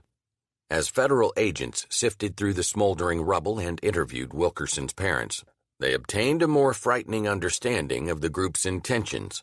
The brownstone had been a haven for men and women who styled themselves after Che Guevara and Ho Chi Minh. The FBI counted 21 members of the Weather Underground at large who spoke of bringing the war home. They were violent, elusive, and sure to strike again. A couple of them had been working in the basement of the townhouse preparing a homemade explosive device equipped with several pounds of dynamite. They planned to plant it on the U.S. Army base at Fort Dix, New Jersey. One of the bomb makers made a mistake. A crossed circuit, a stray spark, a drug-induced stumble. The explosives detonated and the bomb maker was obliterated. 3 people in the house were killed instantly. 2 women climbed out of the ruins and ran away before police or ambulances arrived on the scene. The top men at the FBI and CIA were disturbed. The anti-war movement had been growing for years and becoming more violent. The civil rights movement had generated the black nationalist insurgency that dismissed the polite agenda of the late Martin Luther King Jr. in favor of nothing less than reclaiming city streets from white cops. In early 1969, J. Edgar Hoover had reported more than 100 attacks by black extremists on police, double the rate of the previous 6 months. The Bureau, in league with local police officers, had responded with COINTELPRO measures to harass, disrupt, discredit, and, in Hoover's ominous word, neutralize black leaders. None of it seemed to be doing much good to stem the tide of violence in America. The nation's college campuses were more tumultuous than ever. 8 leaders of the protests at the 1968 Democratic National Convention in Chicago had been indicted on conspiracy charges, although what they had conspired to do was hazy. In Santa Barbara, California, an anti-war crowd torched a Bank of America branch office. In New York, the offices of IBM, Saucony Oil, and General Telephone and Electric were bombed. In May, 4 students were shot dead by National Guardsmen at Ohio's Kent State University. The nation's campuses overflowed with talk of revolution, and the radio airwaves resounded with the dirge of protest, 4 dead in Ohio. Neither the CIA nor the FBI had any sources in the Weather Underground. The group seemed to have logistical support across the United States and internationally. They proclaimed their intention to inflict violence on American targets, and the U.S. government had no solid information about their plans, capabilities, or weaponry, except for what Angleton maintained in his lingual files.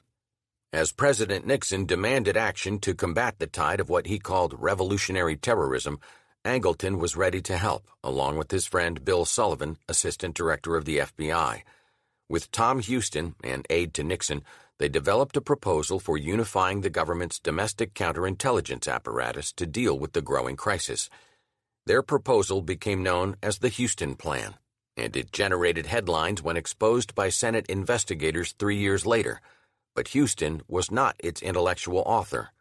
A young attorney, Houston was an Indiana political activist who had worked in the White House for little more than a year. He was not the source for the detailed counterintelligence information that filled his memoranda. Houston was schooled by the two men whose policy positions he shared and articulated. If the proposal had been named for its intellectual authors, the Houston Plan would have been called the Sullivan-Angleton Plan. The germination of the Houston Plan went back to Nixon's vision for the CIA. He saw the agency as an adjunct to the presidency, an instrument of White House power. He expected the agency to serve. As chief executive, Nixon preferred to insulate himself from cabinet officers and officials by sending his orders through his chief of staff, H.R. Haldeman, and White House counsel John Ehrlichman. They, in turn, used their assistants to deliver Nixon's commands to the offices of the government. In the summer of 1969, Houston, who worked for Ehrlichman, called on Sullivan at FBI headquarters. He told him that the president was dissatisfied with the work of the Bureau, particularly in regard to anti-war militants. Who was watching them? Who was reporting on their foreign contacts? Sullivan had no good answers and blamed the problem on his boss. In a fit of pique, J. Edgar Hoover ended the FBI's contacts with the CIA. "I want direct liaison here with CIA to be terminated and any contact with CIA in the future to be by letter only," Hoover wrote in a furious memo. The consequences of Hoover's stubbornness were nothing short of catastrophic, Sullivan told Houston. The barriers that Hoover had erected between the FBI and other intelligence agencies had led to a condition of total isolation of each organization, he said. Angleton and Sullivan plied Houston with the best data in the Lingual Hunter and Chaos files. The letters of Kathy Boudin, a member of the Weather Underground who was still at large. Reports on the travels of Eldridge Cleaver, Minister of Information for the Black Panthers, and the finances of the Institute for Policy Studies, a leftist think tank in Washington. Houston fashioned this intelligence into several memos for White House staff, which evolved into the plan that would bear his name. After the explosion on 11th Street and the disorder on college campuses, Nixon's conservative soul was tormented by America's upheavals, the vicious bombings, the unruly long hairs, the Negroes out of control, and a permissive liberal elite excusing it all.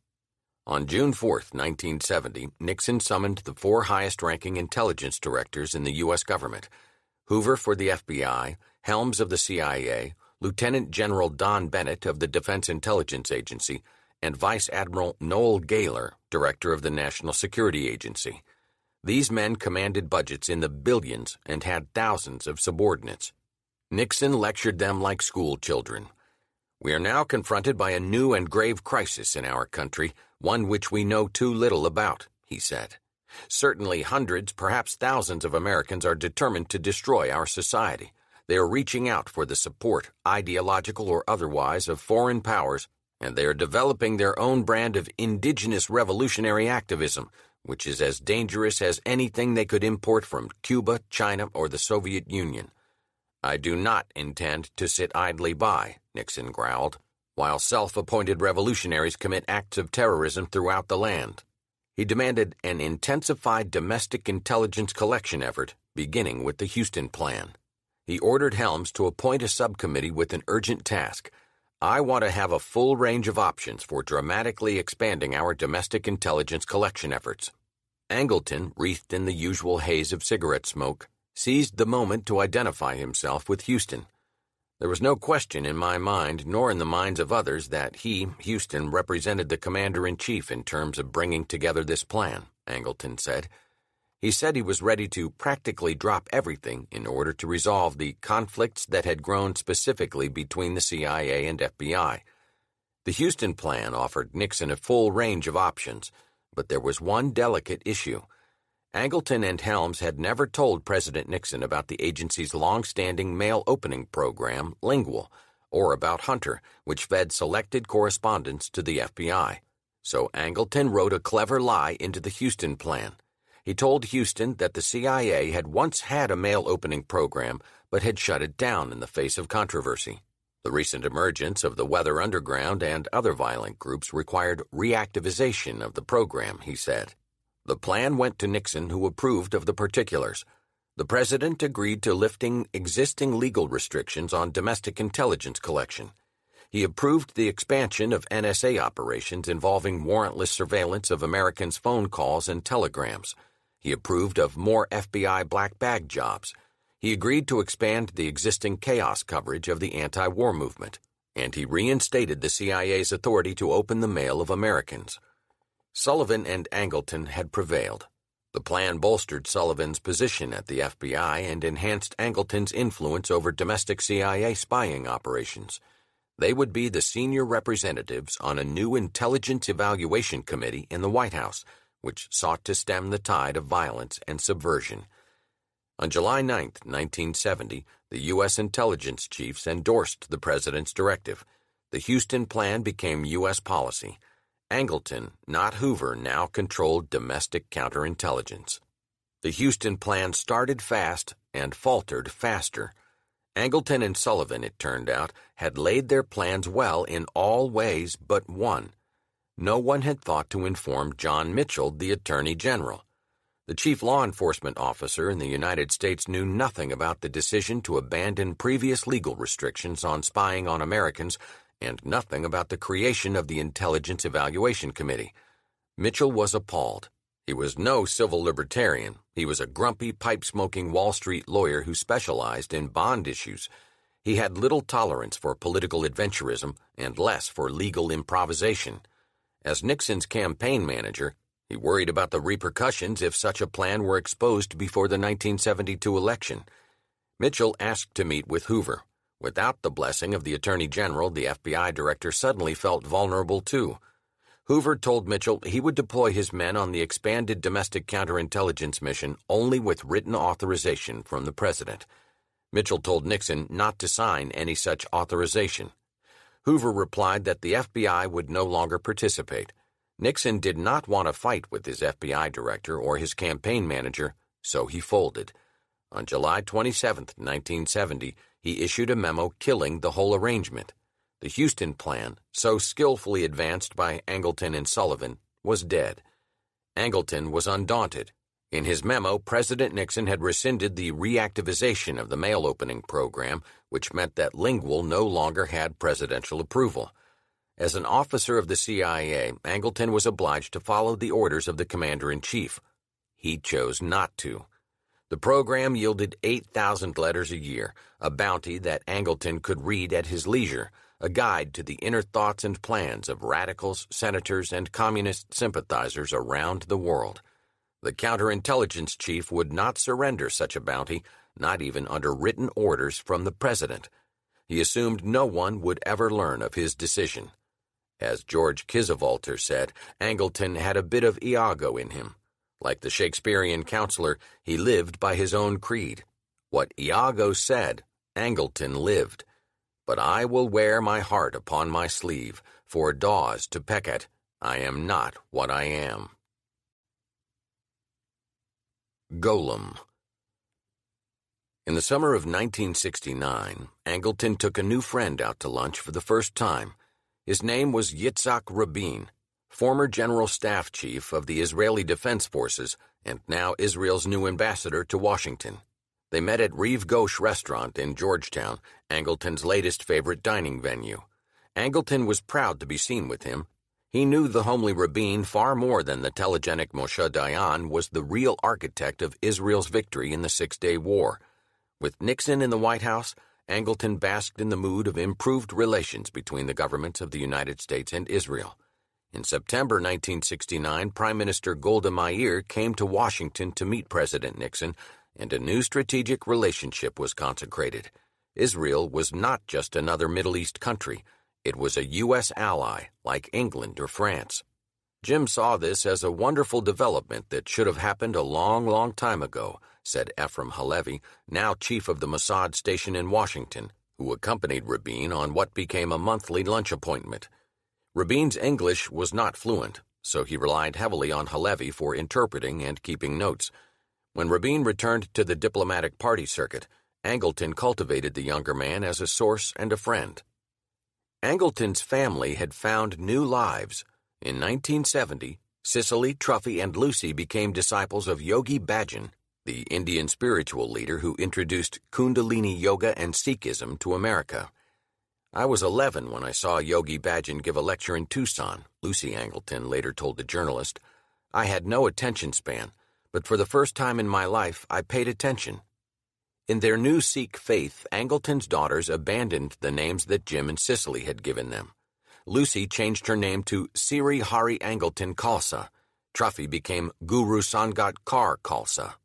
Angleton was more alone than ever. He needed comfort and company, and Halevi was glad to oblige. There were weeks in which I met him 4 or 5 times a week, Halevi recalls. There were times he came to my house regularly at 10 o'clock at night and left me around 5 in the morning after polishing off a bottle of Jack Daniel's Black Label. There were times when I used to have lunch with him beginning at 12:30 and we were still at the restaurant at 6:30, and sometimes that very evening he came again. For Halevi, Angleton was a mentor. Jim was a man who understood, in my view, more than anybody else, the true nature of this ongoing battle of espionage and counter-espionage, he said. He had no illusions. When Rabin became prime minister, Angleton ran into him at an embassy function in Washington. The event was attended by hundreds of people, but Rabin dropped all protocol. He dismissed his bodyguards and pulled up a chair to talk confidentially with Angleton. The crowd kept a respectful distance as the two men of power chatted. The bystanders, Angleton later joked, could only wonder who was the goy and who was the golem. Angleton, of course, was the goy, the non-Jew, so perhaps Rabin was the golem, or was it the other way around? In Jewish folklore, the golem is a body without a soul, an inanimate being who is summoned to life by magic. In some tales, the golem protects the Jews from their tormentors. In others, he runs wild and terrifies the innocent. Angleton was both goy and golem. Ghoul. At his personal best, Angleton was a kindly and avuncular man, an original thinker and a thoughtful friend. He was godfather to Quentin Meyer, Cord Meyer's oldest son, who suffered mental health issues after his mother's murder and his tour of duty in Vietnam. Angleton contributed one of his trademark black Homburgs to the hat collection of Ted Jessup, the teenage son of Tel Aviv station chief Peter Jessup. Another college-age friend recalled Angleton giving him the I Ching, the collection of classical Chinese divinatory writings which enjoyed a revival in the 60s counterculture. Yet he was also damaged. In his work, he was driven by an all-consuming sense of duty, lubricated by martinis, and suffused with suppressed rage at Philby's betrayal. He was obsessed with his theories and enthralled by his means of surveillance. He read the letters of the weathermen to their Moscow contacts. He knew about the latest trip of the Black Panthers to North Korea, where they could expect training in sabotage and intelligence collection. He could get access to chaos informant reports. He had a special file of the correspondence of Senators Church and Kennedy. All of these secrets crowded the inbox on his desk. With America's enemies emboldened everywhere, he felt he had to guard against them all. And the damned questions about the assassination of JFK would not go away. Angleton's problem was not the theories multiplying on U.S. college campuses as bootleg copies of Abraham Zapruder's film began to circulate. He worried about official efforts to reopen the JFK investigation. When he read a news report in January 1969 that Jim Garrison had created a new national committee to investigate the assassination, Angleton ordered his deputy Jim Hunt to pass a memo to Sam Papich asking the FBI to investigate its members. Under orders from Hoover, Papich was forbidden from meeting Angleton in person. Angleton informed the FBI that attorney Bernard Fensterwald had said the committee's purpose was to embarrass or force the government to make investigations they have been putting off since November 22, 1963. Angleton wanted to make sure that didn't happen. Any reinvestigation of JFK's murder was sure to revisit the question of what the CIA knew about Oswald before the assassination, not something he cared to discuss. Most ominously, one suggestion that the government investigate further originated with the government itself. In September 1969, Angleton received a detailed report from the State Department written by Charles Thomas, the earnest Foreign Service officer who had previously reported conversations with several Mexicans who recalled meeting Oswald in September 1963. Thomas had collected credible evidence that Oswald had some kind of relationship with Sylvia Duran, the receptionist in the Cuban consulate in Mexico City, who was known to the CIA for her good looks and communist sympathies. Thomas felt obliged to report again what he knew, assuming the FBI or the CIA would want to know more about Oswald's Cuban contacts. The FBI wasn't interested, so the State Department referred Thomas's report to Angleton. Angleton had more than enough reason to act. Thomas was a capable Foreign Service officer. If Oswald had had some kind of relationship with Duran, then presumptively he had some connection to Cuban intelligence. The accumulating evidence again begged an obvious question. Had Castro, knowing the CIA was out to kill him, deployed Oswald to assassinate Kennedy first? If Angleton was serious about investigating the possible involvement of a hostile foreign power in JFK's murder, he now had credible evidence and ample opportunity. He wasn't interested. He sent the State Department a note acknowledging receipt of Thomas's information and said he saw no need for further action. Goy or Golem? Angleton was a ghoul, a specter who showed up around the time of death. On April 12, 1971, Charles Thomas committed suicide at his home in suburban Washington. In a second-floor bathroom, he shot himself with a gun he had bought in Cuba years before. Thomas was despondent because he felt that his Foreign Service career had been cut short. He blamed himself for pursuing the Oswald story too aggressively. Angleton was making plans to go to Mexico City to see Win Scott, who had retired as station chief. Angleton had been disturbed to learn that Scott, emulating Philby, was planning to publish a memoir about his life as a spy. He obtained a copy of the manuscript Scott was planning to publish. In 220 typed pages, Scott recalled his career at the agency, and he was not discreet. He alluded to Philby, whom he had known well in London, but Philby was not the problem. For Angleton, the problem was Scott's appalling chapter on JFK's assassination. Scott's account of Lee Harvey Oswald's visit to Mexico City flatly contradicted the Warren Commission's report and the CIA on a key issue, Oswald's Cuban contacts. Angleton had to handle Scott with care. Scott was one of the original OSS men who built the CIA. In Mexico City, he had earned a reputation as possibly the best station chief in the world. 2 years before, Helms had bestowed on Scott the agency's highest honor, the Distinguished Intelligence Medal. Persuading him not to publish his book was not going to be easy.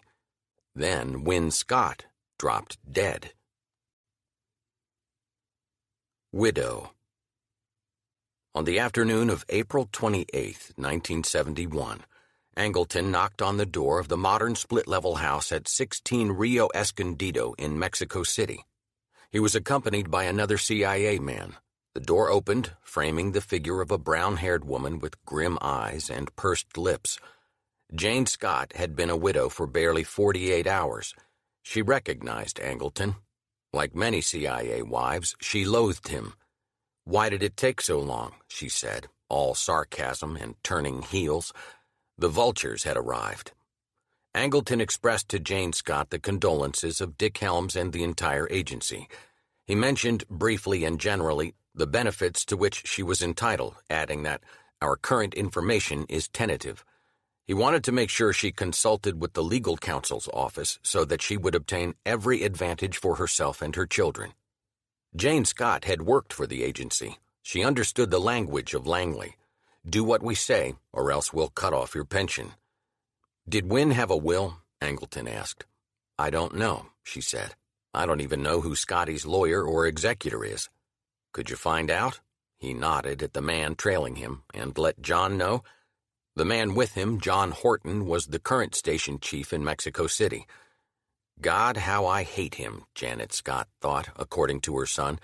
It would have killed her husband to see Jim Angleton in his house, in his living room, calling with condolences while seeking to confiscate his memoir. Her husband had died at the breakfast table 2 days before, the victim of a heart attack. Earlier in the week, Scotty had shown up one morning, his face covered with bruises and scratches. He said he had fallen off a wall in the garden, but no one had seen him fall. The bruises were so unsightly, she closed the casket at his wake. Some of Win Scott's associates suspected foul play in his death. One of Scott's most trusted agents, George Monroe, told his son, "They finally got Win. without betraying whom he thought they might be. Tom Mann, the former ambassador in Mexico City, wondered if Scott had been murdered. Janet Scott expressed no such thoughts. She had to worry about her 5 children and her house and her suddenly uncertain future. Angleton took her into a side room. "I have an unpleasant task," he began. "There are some papers. If these are published, this violates Wynn's oath of secrecy. We want to recover all of them." The widow feared this ghoul. Angleton looked like a man whose ectoplasm had run out. "I knew something was wrong when he told me he was going to see Helms," Janet said. "Why do you think he wrote it?" That was not a question Angleton was going to answer. Janet Scott would later tell one of her sons that Angleton was a drunken idiot. She underestimated him. He knew what he was doing. He was excising Scott's informed opinion about JFK's assassination from the historical record. He was obstructing justice in the case of the murdered president. Again. John Horton returned to 16 Rio Escondido the next day. He spent several hours behind the locked door of Wynn Scott's study. "I was amazed at what I found," Horton wrote in a memo.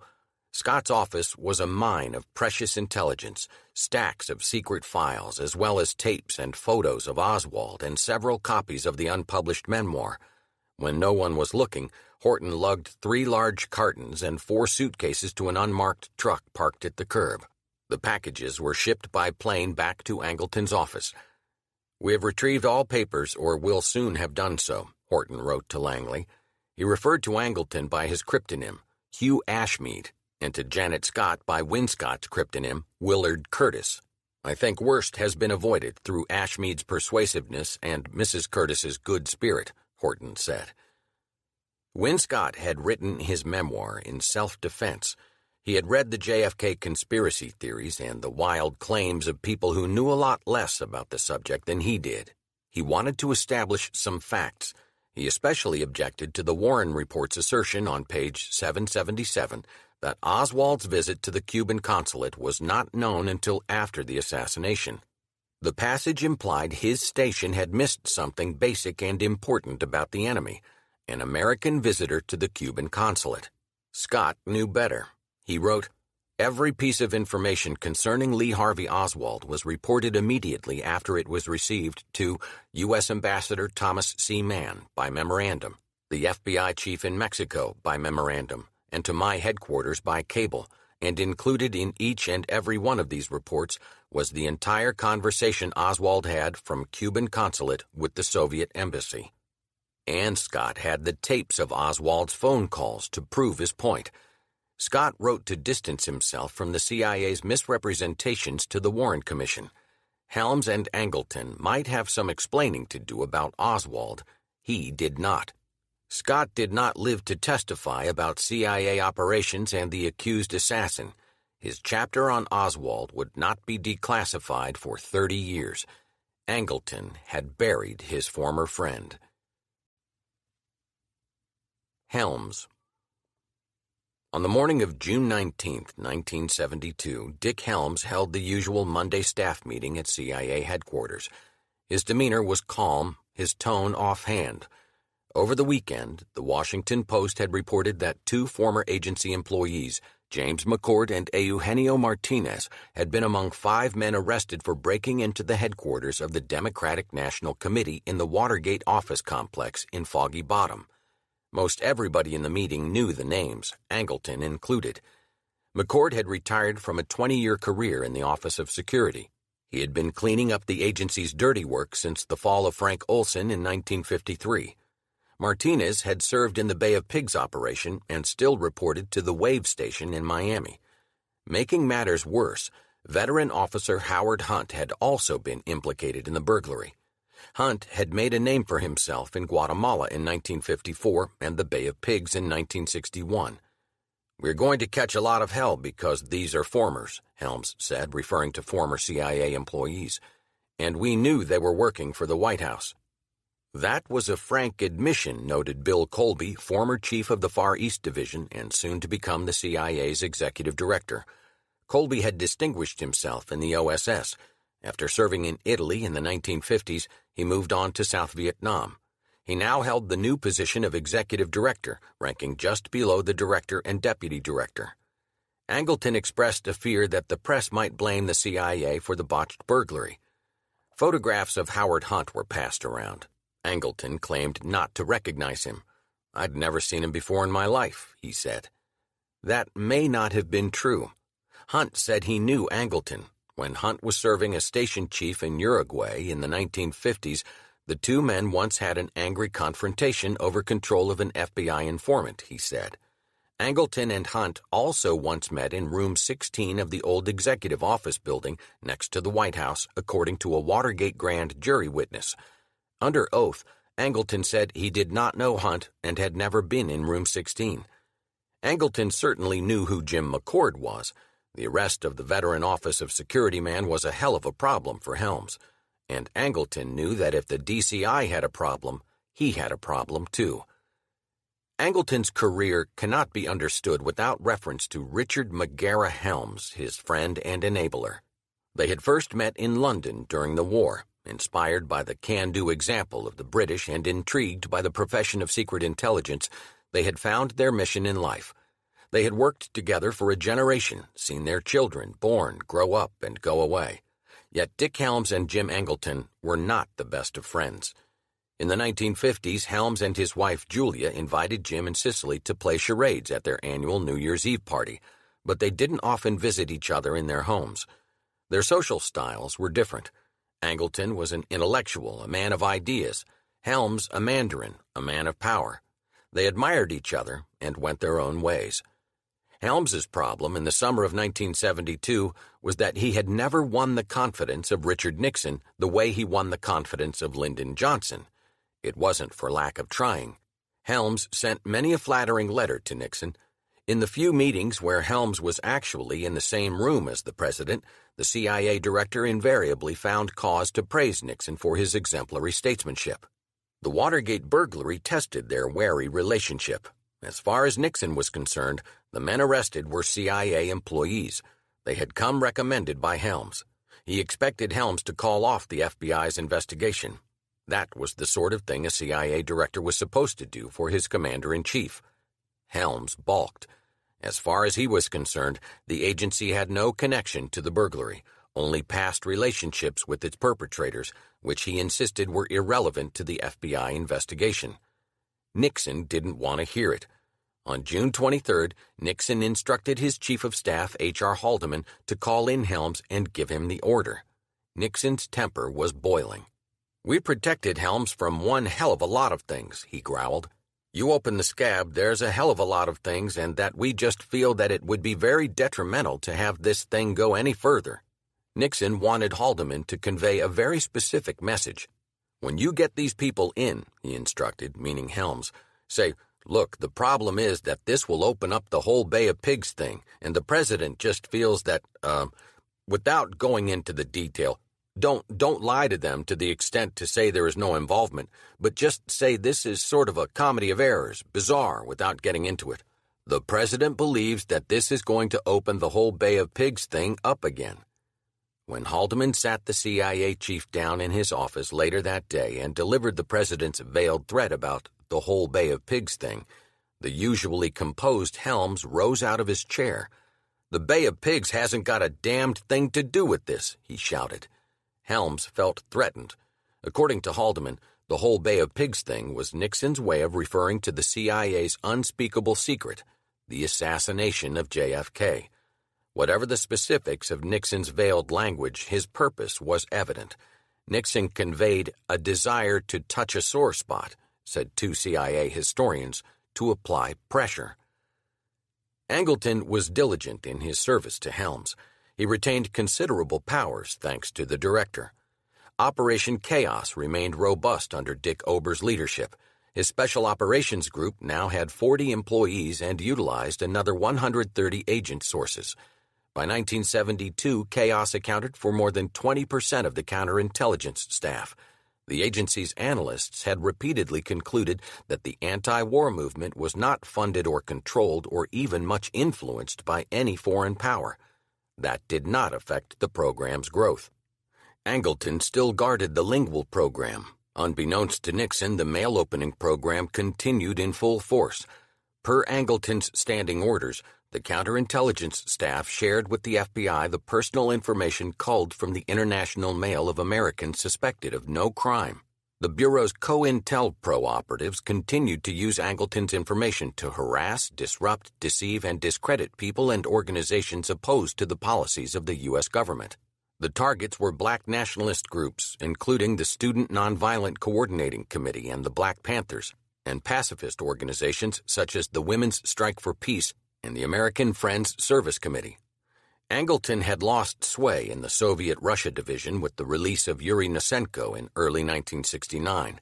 His warnings about a KGB mole were ignored. His dream of an expanded domestic counterintelligence program had been thwarted by the collapse of the Houston Plan, and his friend Dick Helms was about to get fired. On November 7, 1972, Richard Nixon was re-elected as president, winning 49 of the 50 states with the largest popular vote in American history. For a man who had been scorned by many during his rise to power, he was not magnanimous in victory. Nixon wanted to remake his second administration with a free hand. He asked for the resignation of his entire cabinet, prompting a round of critical headlines suggesting he was acting undemocratically. Nixon informed Helms that he wanted to appoint a new CIA director. What ensued was a delicate negotiation, pregnant with unstated meaning. Senator Howard Baker had observed the tension between the two men. "Nixon and Helms have so much on each other," he said. "Neither of them can breathe." Helms did not want to leave public service under the taint of Watergate. He said he wanted to stay on through his 60th birthday, a few months hence. Nixon suggested an ambassadorship. The president mentioned Iran, and Helms said he would consider it. Within the week, Nixon had reneged on the deal. He surprised Helms by announcing the appointment of James Schlesinger, the chief of the Office of Management and Budget, as the next director of Central Intelligence. Helms quickly cleaned out his office, shredding all files related to MKUltra and destroying tapes of his phone conversations. The CIA's farewell ceremony for Helms in February 1973 was an emotional event. When Helms left the building, all the troops jammed the headquarters entrance for his departure, said his assistant, Sam Halpern. There wasn't a dry eye in the house. Everyone knew we were in for a bad time after that, especially Angleton. Colby. The mutual dislike of Jim Angleton and Bill Colby was no secret or surprise to colleagues who knew both of them. Their differences had flared throughout the course of their intertwined careers. In Italy in the 1950s, they clashed over the wisdom of the CIA's funding of an opening to the left. In Vietnam, they differed on the need for special counterintelligence units. At home, they disagreed about the value of Operation Chaos and Lingual. Colby distrusted Angleton's methods and mentality. Angleton did not care for Colby's actions, tone, or style. In one sense, theirs was a professional struggle. Each man was doing what he thought his job required. Colby was a paratrooper, a paramilitary man, a covert operator. He wanted the CIA to focus on running spies and stealing secrets. Angleton was a literary critic, an analyst, a counterintelligence officer. He was looking for double agents, disinformation, and penetration operations. But the antagonism between them flowed from deeper sources, ones that were both personal and political. Angleton came of age in Italy in the 1930s when fascism was popular and attractive. In the eyes of his friend Ezra Pound, Benito Mussolini was not a strutting dictator. He was positively Jeffersonian. As a young man, at least, Angleton had admired the fascist ideal of a strong cooperative state with some communal ownership of property and a leading role for the church. After the war, he treated fascist allies with care. On election day, he tended to vote Republican. Intellectually, he was secular, anti-communist, and Zionist. Colby was the son of an army officer. He spent his boyhood on military bases, absorbing the democratic esprit of the mess hall and the barracks. It was a point of family pride that Colby's grandfather, also an army officer, had gotten into trouble for writing an article denouncing the unjust acquittal of a white military officer who murdered a black soldier. Colby came of age supporting the Republicans of Spain, not Wall Street. Politically, he was progressive. Intellectually, he was a liberal Catholic. If Angleton was a poet spy, Colby was a soldier priest. Angleton thought Colby was a naif. Colby thought Angleton a reactionary. Ultimately, Angleton was a creative theorist, Colby a disciplined moralist, and that made the difference in who would lose his job first. People had a tendency to underrate Colby. He was slight of build, modest in his manner. Angleton's Israeli friends thought him an unworthy adversary. They saw Angleton as a man of imagination, of history, said Ted Jessup, son of former Tel Aviv station chief Peter Jessup, who heard his father's conversations with top Mossad officers. They thought Colby was some clerk. Colby's advantage was that he had common sense. He understood that the post-war world in which the CIA was born had passed. The agency had to absorb the new realities in America. The anti-war movement, which many CIA wives and children supported, was not the product of a communist conspiracy, even if the movement heartened the Soviet Union and its allies. The animosity between China and the Soviet Union was real, not the sham that Angleton still argued it was. Even Nixon, impeccably anti-communist, had gone to Moscow and Beijing to inaugurate a new spirit of superpower relations called détente. Colby tested Angleton's theories against known realities.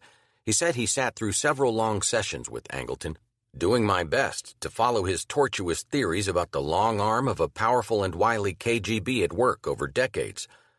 I confessed that I couldn't absorb it, Colby said. Possibly because I didn't have the requisite grasp of this labyrinthine subject, possibly because Angleton's explanations were impossible to follow, or possibly because the evidence just didn't add up to his conclusions. At the same time, I looked in vain for some tangible results in the counterintelligence files and found little or none. President Nixon's government was falling apart. After being sworn in for his second term in January 1973, Nixon had never seemed more potent. His opening of diplomatic relations with China and his policy of détente toward the Soviet Union surprised and disarmed liberal critics who had long denounced him as a shrill and dogmatic anti-communist. The anti-war movement that had once plagued him was dying out, thanks to his abolition of the draft. In January 1973, he directed Secretary of State Henry Kissinger to sign the Paris Peace Accords, which promised the war-weary country a plausible plan to finally extricate U.S. troops from Vietnam. At the same time, Nixon was undermined by the almost daily revelations generated by the investigations of the Watergate burglary, which revealed the burglars worked for the White House. Political reporters, most of them liberals, were appalled by Nixon's lawlessness. With the help of leaks from the FBI and Justice Department, they forged a stream of news stories in the pages of the Washington Post and the New York Times and in the news broadcasts of the 3 television networks. They depicted a pattern of perjury and obstruction of justice leading toward the Oval Office. In April 1973, Nixon's Chief of Staff Haldeman and his chief advisor John Ehrlichman had no choice but to resign. The CIA men faced a new challenge. Helms was gone, and his artful evasions no longer kept Washington reporters at bay concerning the CIA's support for the burglars. On April 27, 1973, the Department of Justice made an extraordinary disclosure to the judge presiding at the trial of Daniel Ellsberg. A former national security consultant, Ellsberg had been charged under the Espionage Act for leaking the top-secret Pentagon papers to the New York Times. The government revealed that former CIA officer Howard Hunt, on trial for his role in the Watergate burglary, had also burglarized the offices of Ellsberg's psychiatrist at the behest of the Nixon White House, and he had used equipment and papers supplied by the CIA. The judge dismissed all charges against Ellsberg, citing egregious governmental misconduct. Ellsberg, who had faced 40 years in prison, walked out of the courtroom to claim vindication in front of the TV cameras. America had a new kind of hero, and the CIA had a new kind of notoriety. The new director, James Schlesinger, was startled by the revelation. The agency had furnished Hunt with a camera, disguise materials, and false identification. With another such disclosure, Schlesinger might have feared he would find himself out of a job. In self-defense, he sought to preempt any further revelations. He ordered all senior operating officials of this agency to report to me immediately any activities now going on or that have gone on in the past which might be construed to be outside the legislative charter of this agency. He ordered Bill Colby to oversee the preparation of a report of the testimony of those who came forward. And so Angleton's nemesis inherited the stack of secrets that would become known as the family jewels. The phrase, Ivy League slang for testicles, evoked the agency's aristocratic code, its masculine ethos, and the locus of its vulnerability. The family jewels were especially threatening to Angleton because many of the complaints from the ranks of the CIA focused on the propriety of two programs in which he played a leading role, namely Chaos and Lingual. And then Bill Colby got the top job in Langley. Nixon suddenly decided he wanted James Schlesinger to ride herd on the Pentagon and named him Secretary of Defense. Almost as an afterthought, Nixon appointed Colby as the 8th director of the CIA. Angleton was in trouble. Colby had an Ivy League and OSS pedigree similar to Angleton's, but a very different vision of the future. Colby was tested in the summer of 1973 when the story of the Houston Plan was discovered and exposed by the Senate Watergate Committee. The investigators were appalled at the scope of Nixon's domestic surveillance plan and the support it had gained from the CIA and other agencies. The fact that J. Edgar Hoover, of all people, had killed the domestic spying plan only highlighted how out of control the Nixon administration seemed. Colby thought the CIA had to do a better job of explaining its actions. At his confirmation hearings in July 1973, Colby said the agency had to function within American society and the American constitutional structure, and I can see that there may be a requirement to expose to the American people a great deal more than might be convenient from the narrow intelligence point of view. Colby harbored a profound certainty that there must be a new CIA that would be much more forthcoming in its relationship with Congress and the American public. Such proclamations helped placate a Congress and public disillusioned about the CIA's actions with regard to Vietnam and Watergate. They were ominous for Angleton. Angleton was ill-prepared to resist Colby's war of attrition. His father had died in March 1973 in a hospital in Boise. James Hugh Angleton was 84 years old. Angleton sometimes had let his father down. He had disappointed him by choosing a CIA career over the family business, and he never talked to his father about his working life. The services were held at the Cathedral of the Rockies in Boise. His mother, now 74, was living in Idaho. So was his brother Hugh, still running his antique emporium. His sister, Dolores Guarneri, came from Florence with her Italian husband, Carmen from Milan with her husband. Colonel Angleton was a decorated man, the eulogists reminded the assembled mourners. He was a Mason and a member of the Methodist Church. He was President Emeritus of the American Chamber of Commerce for Italy, a veteran of the OSS, and recipient of an Italian military star for valor in the field of combat. Unspoken at the service was that the deceased was also the father of one of the most powerful men in the Central Intelligence Agency. Even among the many friends and family of the late Hugh Angleton, not many knew of that distinction. With his father dead and his family gone, Angleton had never been more alone in his pain. He took to wearing his father's suits. Angleton had few allies left in Langley. Tom Karamessinis had retired with Helms. Cord Meyer was in London. With the exception of David Phillips, chief of the Western Hemisphere Division, all of the agency's current division chiefs disliked or mistrusted him. Among those who had worked with Angleton, he had a terrible reputation, even for his counterintelligence work. Jim virtually destroyed counterintelligence at CIA, said Carter Woodbury, a retired officer. In a letter to a colleague, Woodbury said that when he joined the CIA in 1950, every division and every station had a strong counterintelligence component. 2 decades later, there were almost no such components, he wrote. They had atrophied over the years as Jim focused more and more on his personal and mythical CIA preoccupations. Jack Morey, former Athens station chief who served as the agency's liaison to Congress, described Angleton's search for moles in the Soviet Russia division as debilitating sick think. Bill Colby heard many such complaints. An audit of Soviet Russia division officers in 1973-1974 found that a disturbing proportion of them did nothing more than check out Soviet penetrations suspected by Golitsyn and Angleton. Colby concluded Angleton's never-ending mole hunt was seriously damaging the recruiting of Soviet officers and hurting CIA's intelligence take. Because of this, we have virtually no positive ops going against our primary targets, the USSR and Soviet officers, Colby wrote in a memo.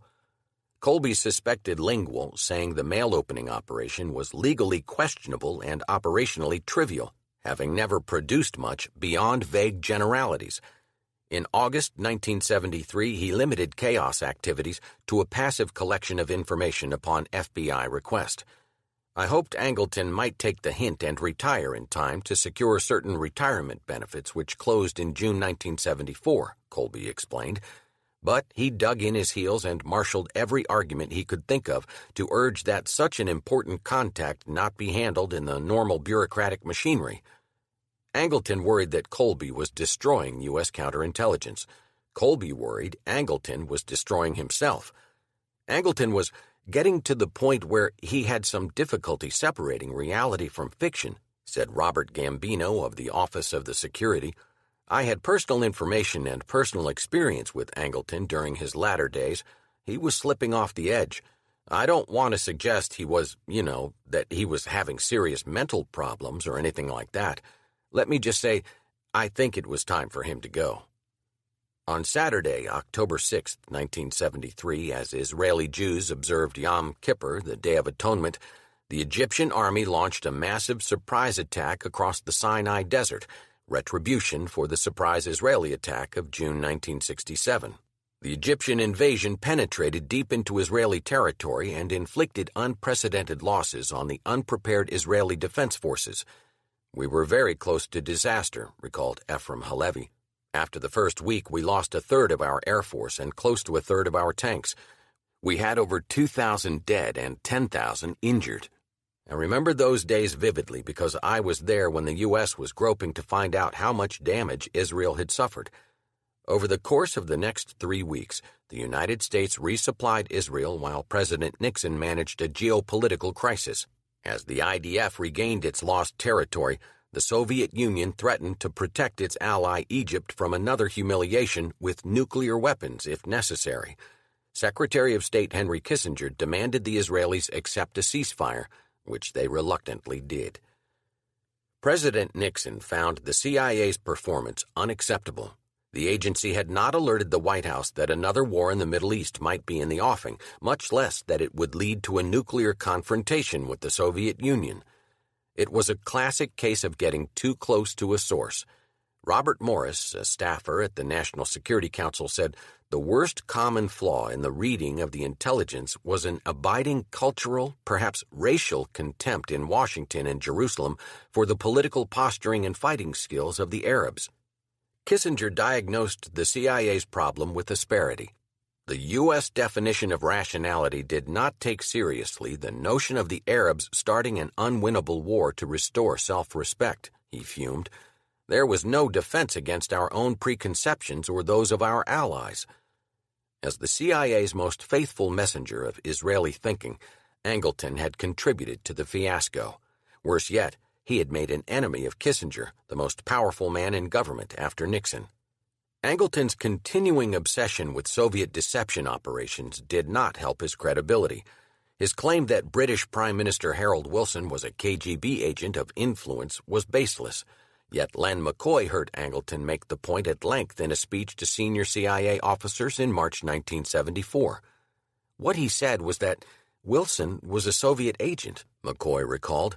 That control of Wilson was exercised by a senior KGB officer or officers, and that this relationship went back to the time when he was traveling in and out of the Soviet Union on personal assignment. The CIA never found any evidence to support Angleton's theory. McCoy thought Angleton's mindset fit the definition of paranoia. He was incapable of distinguishing what was possible from what was probable. Yet McCoy did not challenge him. One was a bit cowed in the man's presence, he admitted. And then an obnoxious newspaper reporter gave Bill Colby the opportunity he had been waiting for. Smoking gun. In the spring of 1974, the recurring banner headlines on the front page of the Washington Post that Angleton picked up on his doorstep told the tale of a White House besieged. President hands over transcripts. Nixon debating paying, blackmail, clemency. People went about their business in the Capitol with only 3 syllables on their lips: Watergate. The scandalous spectacle of White House aides charged in a court of law with diverse counts of conspiracy, perjury, and obstruction of justice preoccupied official Washington. Federal prosecutors and senior editors were pursuing a lawless chief executive who had just won the largest number of votes of any American president. The discovery of an audio taping system in the White House created a vast new body of evidence. Nixon said the tapes could not possibly be made public without damaging the presidency. The prosecutors insisted, and the court agreed. Nixon had to produce the tapes for the trial of the Watergate defendants. The results were dispiriting to the Congress and the public. The vigilant editing of the transcripts could not disguise the constant cursing. The censor's euphemism "expletive deleted" entered the lexicon of a disillusioned nation. Angleton had other worries. He saw more important stories buried by the Watergate coverage. Willy Brandt resigns over spy scandal. Willy Brandt, Chancellor of West Germany and leftist advocate of Kissinger-style détente, had quit after one of his closest aides, Günter Guillaume, had been exposed as an East German spy. Guillaume was exactly the sort of long-term penetration agent that Angleton feared was working somewhere in Langley. It was time to expand the use of counterintelligence tools, said Angleton, not discard them. Angleton still had a vision, even as he was losing his empire. Whatever Nixon's abuses of power, he believed the country still needed more vigorous defense. Kissinger's pursuit of détente had only benefited the Soviet Union, he said. The surge of technological innovation that had lifted the United States and its allies, like Israel, to military ascendancy after World War II had been squandered. Beginning with JFK, he said, U.S. presidents and policymakers had traded the sound policy of containment of the Soviet Union for the illusory benefits of peaceful coexistence, in which the West relaxed its guard while the communists pursued class warfare ever more vigorously. He thought Harold Wilson's election and Willy Brandt's disgrace showed that détente did not modify Soviet strategy against the West. As for Vietnam, Angleton thought the United States had peace, but hardly with the honor Nixon and Kissinger claimed. The superior resources of the American fighting forces, and worse still, their spirit, had been wasted in Southeast Asia for want of a strategy calculated to stand and hold. Kissinger diplomacy has not deflected the Kremlin for its basic objectives, Angleton insisted. Détente is a sham, a tactic. It is Soviet communism's Potemkin village for waging Cold War. He was a visionary. He was a crank. He was a victim of his own mentality. Angleton, who had stunted or ended the careers of so many colleagues, suddenly found his own loyalties called into question. Unable to find a KGB spy anywhere in the agency, one of Angleton's mole hunters finally turned his attention on the counterintelligence chief himself. Claire Edward Petty, a career officer on the counterintelligence staff, concluded his boss was either a giant fraud or a KGB agent. Petty's methodology deserves the adjective Angletonian. Assuming the CIA had been penetrated at a high level, Petty considered the possibility that both Anatoly Golitsyn and Yuri Nosenko had been sent by the KGB under the guidance of the real mole, Angleton himself. Through this analytical lens, Petty saw new meaning in all the anomalies of Angleton's career: his strange indulgence of Philby, his promotion of Golitsyn, his irrational insistence that the Sino-Soviet split was a ruse. Every decision he made seemed to impede U.S. intelligence operations, Petty noted. Perhaps it was intentional.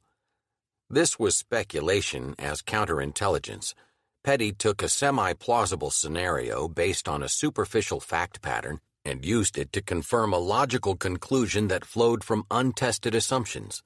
As Angleton's mole hunt culminated in absurdity, Nixon's presidency came to an end. It was no coincidence. The spy master and the president embodied American Cold War policy from its ascendancy after World War II to its failure in Southeast Asia. Angleton and Nixon shared a determination verging on hatred to defeat their enemies. They shared a dogged belief in the necessity of domestic counterintelligence, what the liberal headline writers called spying on Americans. Their willingness to act on that belief, even when it conflicted with the law, ended their long public careers in the span of 4 months. Nixon's limited release of the transcripts of the White House tapes did not satisfy the Watergate special prosecutors or the courts. On July 24, 1974, the Supreme Court, by a unanimous vote, upheld the validity of the prosecutor's subpoena seeking additional tapes of 56 White House conversations, including the phone calls in the immediate aftermath of the Watergate burglary. Their release brought another banner headline in the Post that had concussive effect on Washington. President admits withholding data. Tapes show he approved cover-up. The plan? Use CIA to block probe. The Post said the tapes proved that Nixon had ordered a cover-up of the Watergate burglary 6 days after it occurred. The June 23rd tape, in which Nixon invoked the whole Bay of Pigs thing, was a proverbial smoking gun, incontestable proof of Nixon's guilt. The end was near. As crowds gathered in vigils outside the White House, the last vestiges of support for Nixon vanished.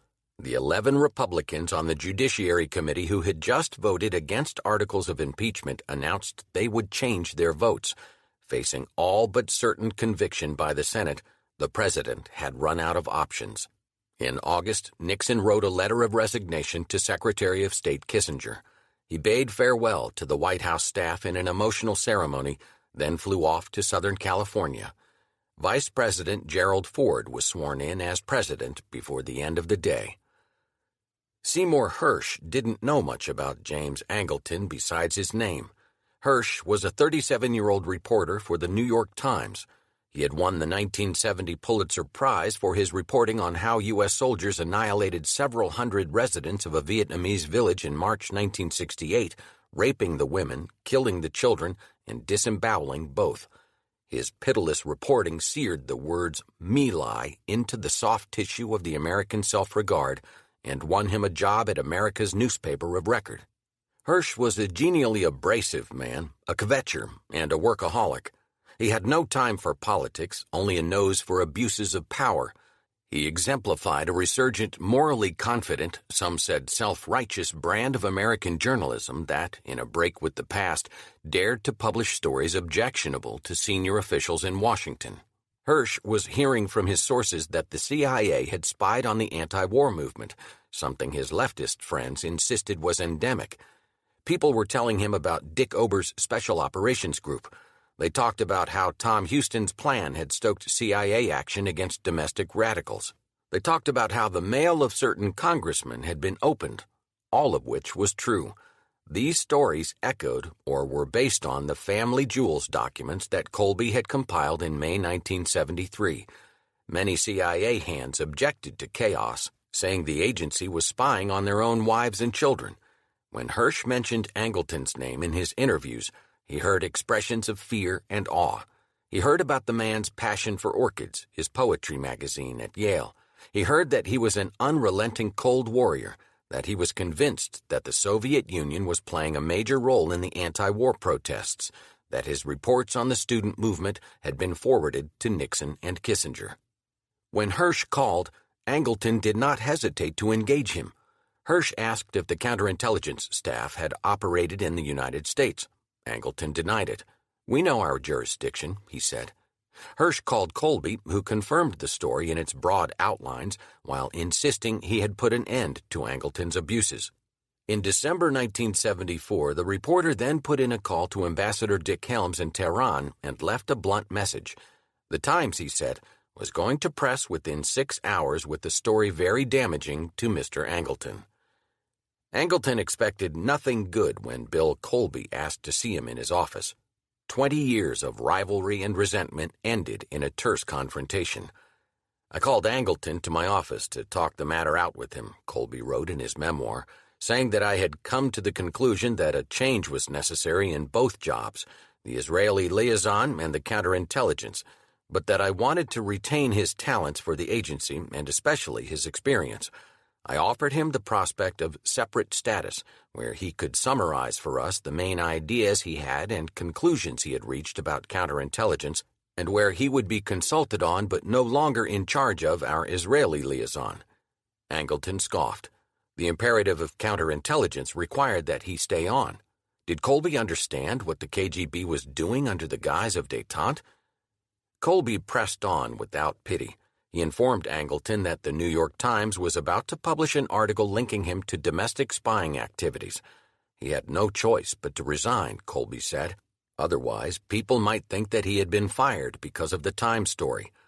I asked him to think over the matter for a couple of days to decide if he would like to stay on in the way I described, Colby recalled, or whether he would choose to retire completely. Checkmate. In one short conversation, Colby had maneuvered Angleton into choosing the method of his professional suicide. It was elegant. It was brutal. It had to be done. Colby took no pleasure in another man's pain, but as an observant Catholic who attended services at the Little Flower Catholic Church in Bethesda, he was glad to have expiated the sins of the agency. Angleton shuffled out of the meeting, shocked and uncomprehending. An old friend from the FBI happened to be waiting in the outer office. Behind Angleton's horn-rimmed glasses, the usually sharp brown eyes were blurred with pain. The FBI man took him by the arm. "Jesus, Jim, it can't be that bad," he said. "What's the matter?" "It's horrible," Angleton rasped. "It's awful. You'll soon read all about it." Desolate. Huge CIA operation reported in U.S. against anti-war forces, other dissidents in Nixon years. Files on citizens. Helms reportedly got surveillance data in charter violation. The newspaper article that ended Jim Angleton's career packed a punch for Americans who actually believed they lived in a constitutional republic. Hirsch's article described a massive illegal domestic intelligence operation during the Nixon administration that maintained files on at least 10,000 Americans associated with the popular movements against the war in Vietnam. These files, the story said, were controlled by a special unit reporting to then-Director Richard Helms. The agency had also collected evidence of dozens of other illegal activities by CIA personnel, including break-ins, wiretapping, and the surreptitious inspection of mail. Angleton was outraged and anguished. Helms sent a cable to the State Department denying there had been any illegal surveillance in the United States.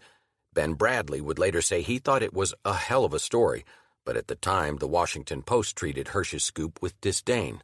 The Post's editorial page proclaimed, "While almost any CIA activity can be fitted under the headline of spying, and while CIA activities undertaken on American soil can be called domestic spying, it remains to be determined which of these activities has been conducted in violation of the agency's congressional charter or are illegal." Subsequent investigations determined these activities and many more certainly violated the agency's charter and the law, though politics would preclude prosecution. While Hirsch made some errors, his story has withstood the test of time. His sources were well informed about the internal complaints about chaos as compiled in the family jewels. Hirsch's report was mistaken in attributing the program to President Nixon when it had actually begun under President Johnson. The story was perhaps unfair to Bill Colby. It might have emphasized more clearly that Colby had restricted some extra-legal operations when he became director in 1973.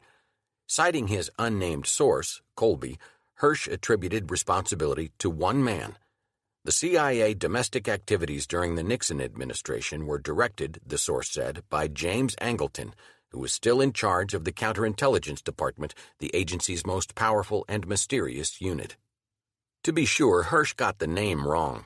Angleton headed the Counterintelligence Staff, not the Counterintelligence Department, but the agency's most powerful and mysterious unit was an apt description of Angleton's empire. Some would dispute that Angleton directed the spying on the anti-war movement, as Hirsch contended. Dick Ober had directed the day-to-day operations of chaos from 1967 to 1974. But Hirsch's attribution of ultimate responsibility to Angleton was not misplaced. Angleton had formal responsibility for all of the agency's counterintelligence operations. Helms had assigned Ober to the counterintelligence staff precisely because Angleton's skill in operations requiring extreme compartmentalization. According to Ober's deputy, anyone who wanted to use chaos agents had to get operational approval from Angleton or his deputy, Ray Roca. While Angleton did not see all of the reporting that crossed Ober's desk, he made sure that Chaos was exempted from annual financial audits of counterintelligence staff operations.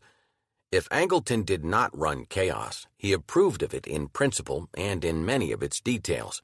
His leading role in domestic counterintelligence was one of the major revelations of the Times story, and Hersh got it right. When Angleton read the story, he called Hersh and angrily told him he had blown his cover. He claimed that his wife had known nothing of his CIA work and that she had left him because of the story. That was a lie, and not a very subtle one.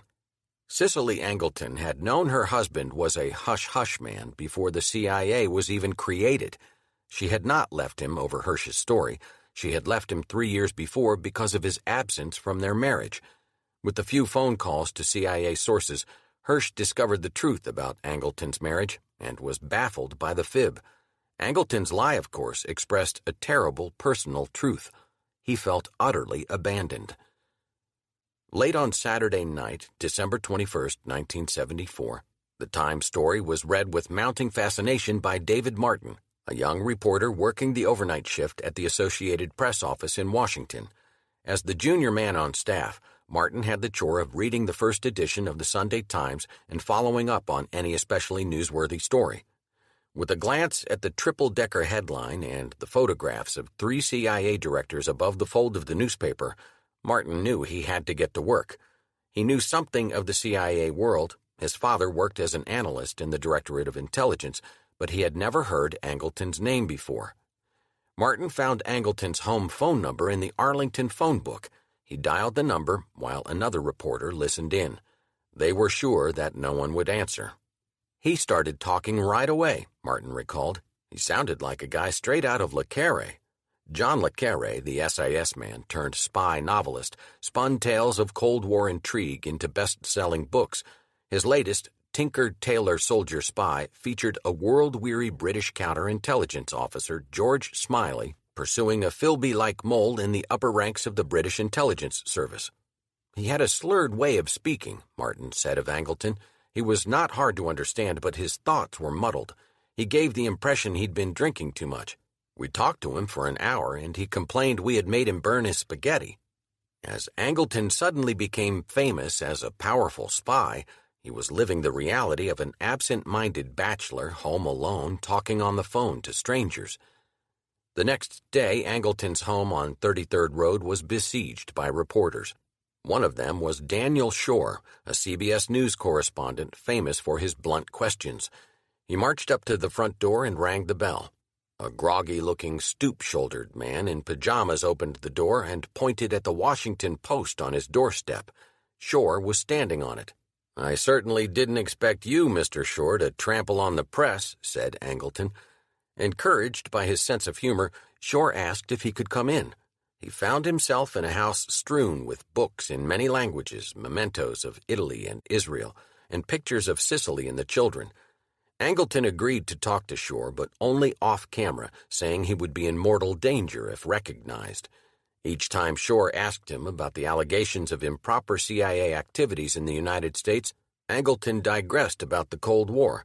When Shore tried to bring him back to the question he had asked 15 minutes earlier, Angleton said, "I am not known as a linear thinker, Mr. Shore. You will have to let me approach your question my way."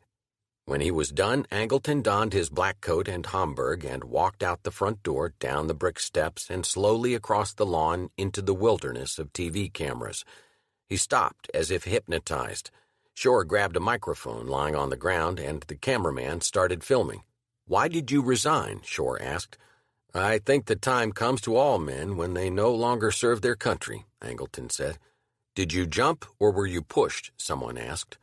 "I wasn't pushed out the window," said Angleton. He got into his Mercedes and drove away. That night, Christmas Eve 1974, millions of Americans heard the name James Jesus Angleton for the first time. All 3 TV networks reported on the Times story, along with the categorical denials of former CIA Director Richard Helms. All 3 played footage of Angleton emerging unsteadily from his front door. Angleton's ordeal was surreal and unimaginable, except that it was actually happening. Newspaper reporters camped out on his lawn, a career of secrecy expiring in the view of millions, his craft of counterintelligence scorned, his mission mocked, his agency stripped bare by reporters he thought were righteous and ignorant. It was, Daniel Shore intoned, a personal tragedy. On Monday morning, the senior CIA staff met as scheduled in a conference room in Langley. Angleton filed in along with 24 colleagues for the daily rundown of coming activities and events. The meeting opened with the shocking announcement.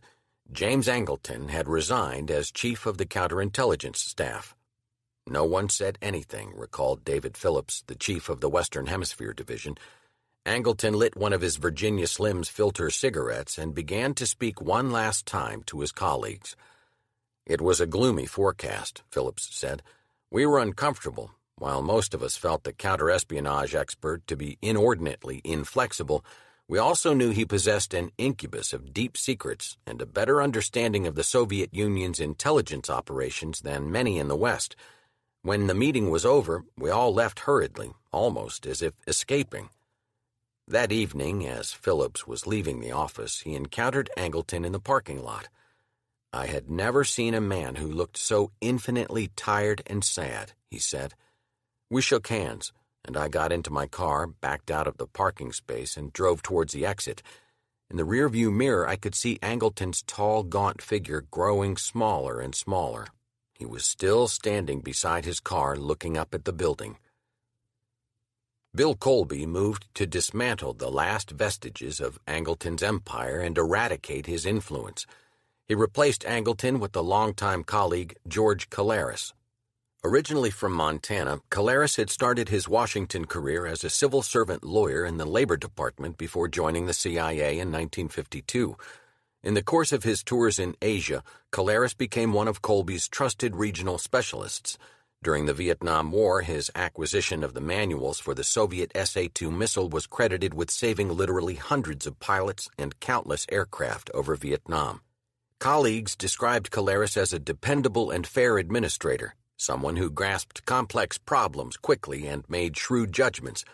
He had not been part of the counterintelligence staff during the Angleton years, nor had he been involved in any of its internal politicking about the mole hunt. With no small trepidation, Caleres went to Angleton's office in room 43 on the C corridor. He talked to his staff and flipped through the office files. Caleres called it a desolate situation. Mountains of traffic were coming into the staff, but none of it seemed of much importance, he reported in a memo for the record. The staff had no relation with the Soviet division. The counterintelligence staff was supposed to prevent KGB penetration of CIA operations against the Soviet Union. How could it serve its function without communicating with the people running the operations? It made no sense. The office atmosphere, said Caleres, was conditioned by doublethink and mirrors. Caleres was disturbed to find Angleton's files on the assassination of President Kennedy and his brother Robert.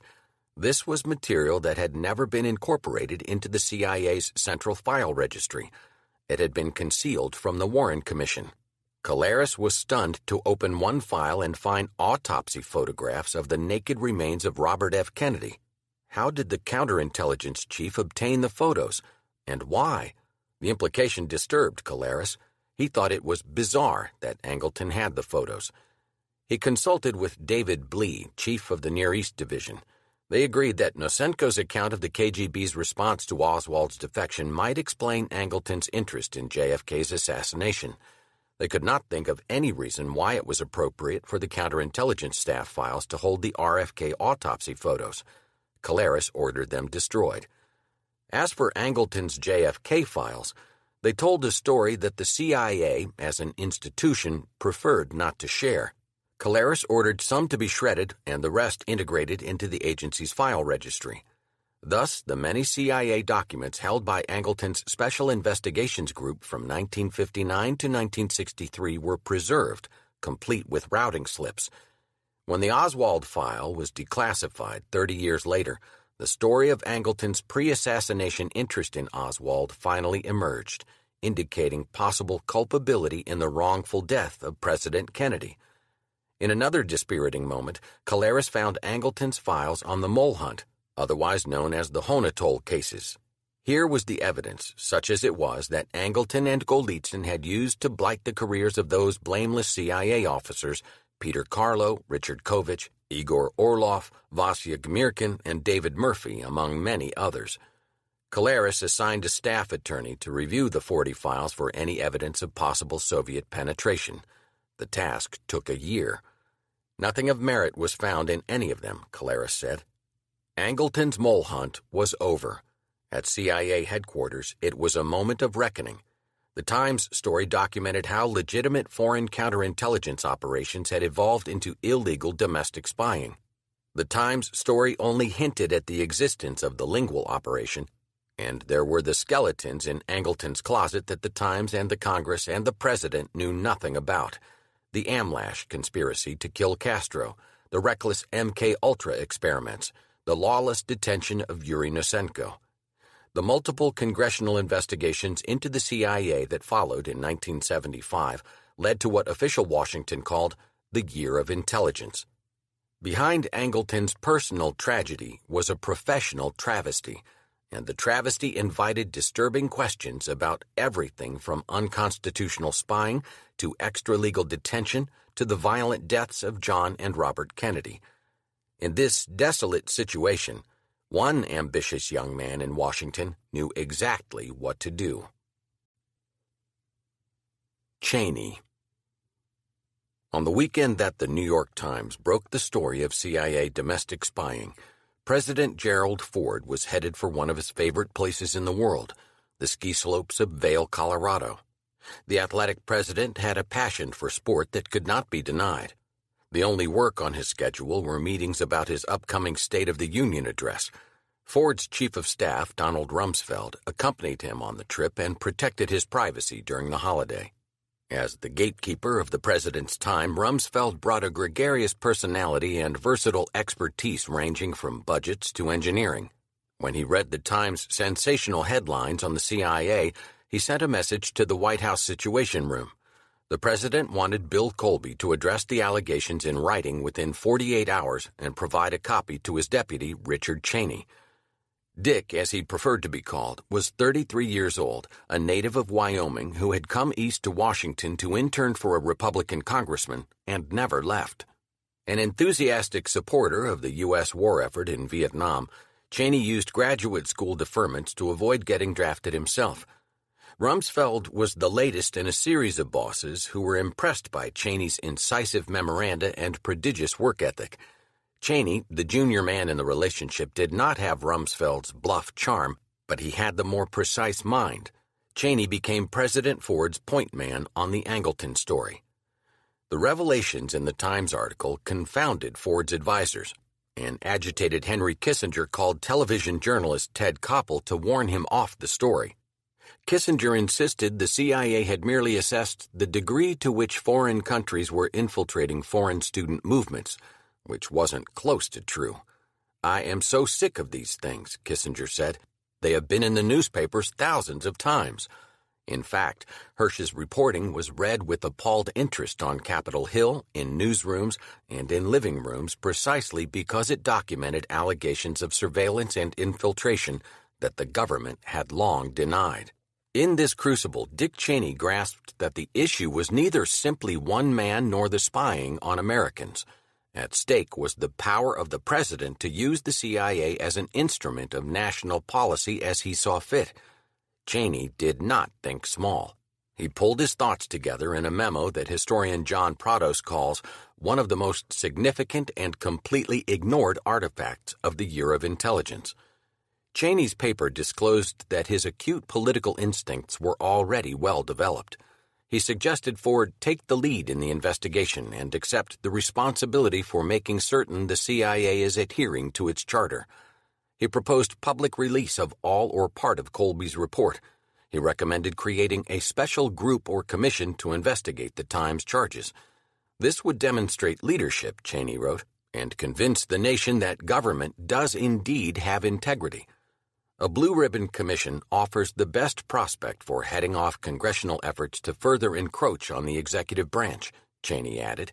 an argument that would become second nature as he went on to serve as a congressman, Secretary of Defense, and Vice President. Ford accepted Cheney's idea of a commission and named Vice President Nelson Rockefeller to head it. Cheney's strategy was not totally successful. The creation of the Rockefeller Commission did not head off separate investigations by the Senate and the House of Representatives, but Cheney did prove an able advocate of unbridled presidential power. Jim Angleton's career was ending. Dick Cheney's was just beginning. Angleton's friends and family rallied to his side. Cicely came back from Tucson. Dick Helms, who had indulged Angleton for years, returned from Iran to deal with the Fuhrer. He thought Angleton's dismissal was completely unjust. Tom Karamessinis, who had ordered Angleton to set up Operation Chaos, told Cord Meyer he thought Hersh's piece was a contemptible shot in the dark with almost no facts to back up his wild allegations.